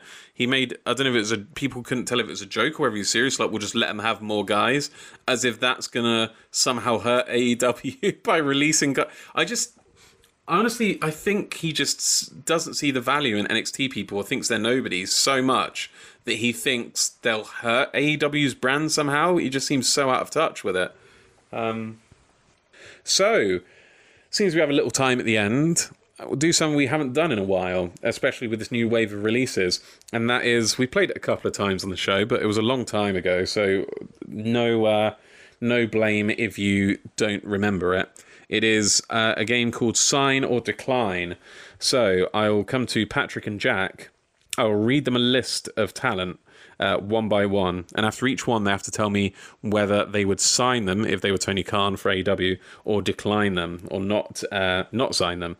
And they get a maximum of 5. So the idea is, do you use up all your 5 before you get to the last one? Will the last one be a really good one? Will it be a bad one? Do you...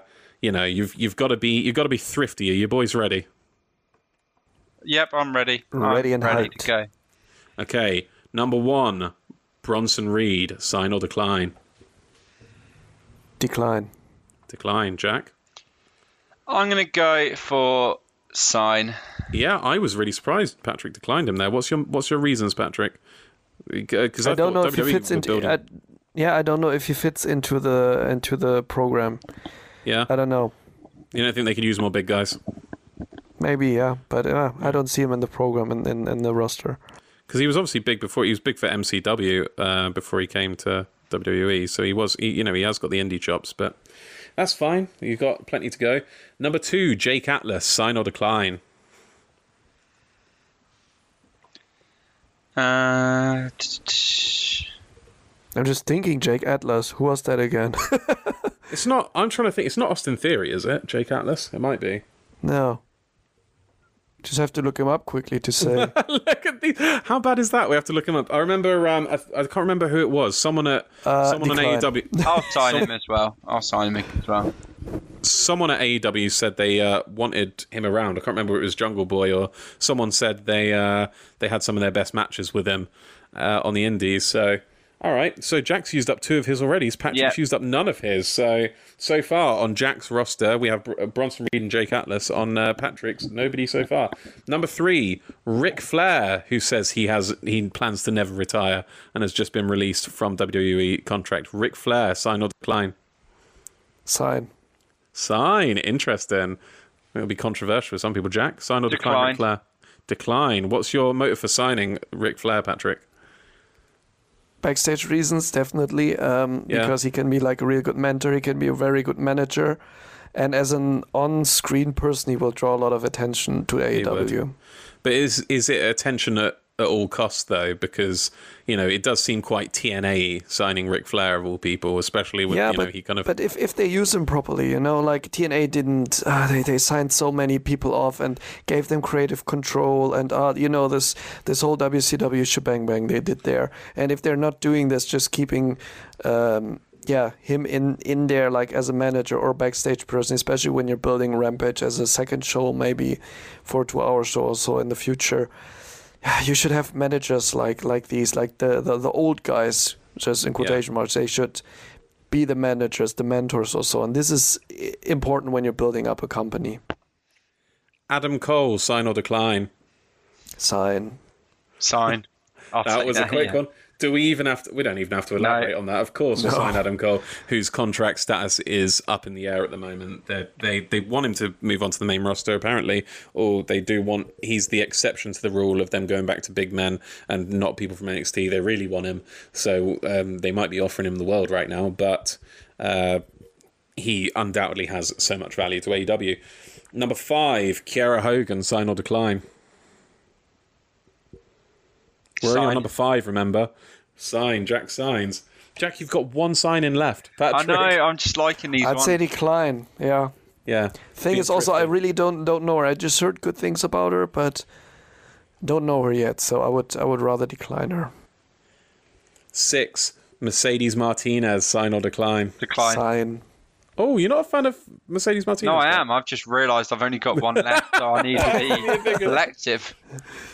So, you've got Bronson Reed, Jake Atlas, Adam Cole, and Kiera Hogan.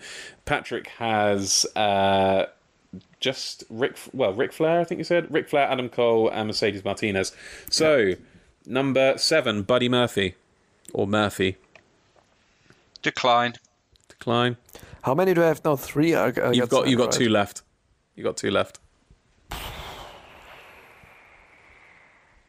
I would decline also. Decline. Oof, poor Murphy. I think I'd like to see him pop up in New Japan, maybe for the G1 or something. Yeah, that's the thing. I'd rather see him in New Japan or maybe in Impact also, but not in AEW. Number 8, Bobby Fish. Decline.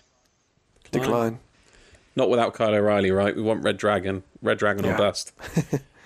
Number 9, Bray Wyatt.